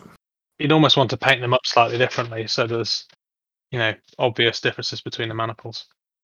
But yeah, I do like the idea of the close range ones with the Volcano Cannon on top, but yeah, in that Ruptura Maniple. Obviously, that gets a bit risky because if like a Reaver and Warhound can get within 9 inches, and then the main reason for taking the Warbringer is gone, which is the better carapace weapon over the Reaver. But as far as rippers and strippers and stuff, the problem with the Warbringer is it can really only be a ripper. It's not going to be a finisher unless you get lucky. Your melter guns got a blast. Your carapace weapons have got a blast. I guess the one I've got in my head with the Volcano Cannon, the Melter, and the Gatling, that could be a finisher. But yeah, as a general rule, you are 100% right. It's definitely more of a ripper for other Titans to finish off. Yeah, especially like if you take like the one I've messed around with a few times, at least in theory, Hammer is Quake and 2 Volcano Cannons, and then using the Arquebus, whatever it is, the one with the Warhound, so you get only to get to D6, but also gains barrage. So you can sit at the back with 2 Volcano Cannons and a Quake Cannon just barraging over the top. Yeah, but as you say, the Warbringer is quite an awkward one because of its the main weapon makes it, and the synergy. It's more of a ripper.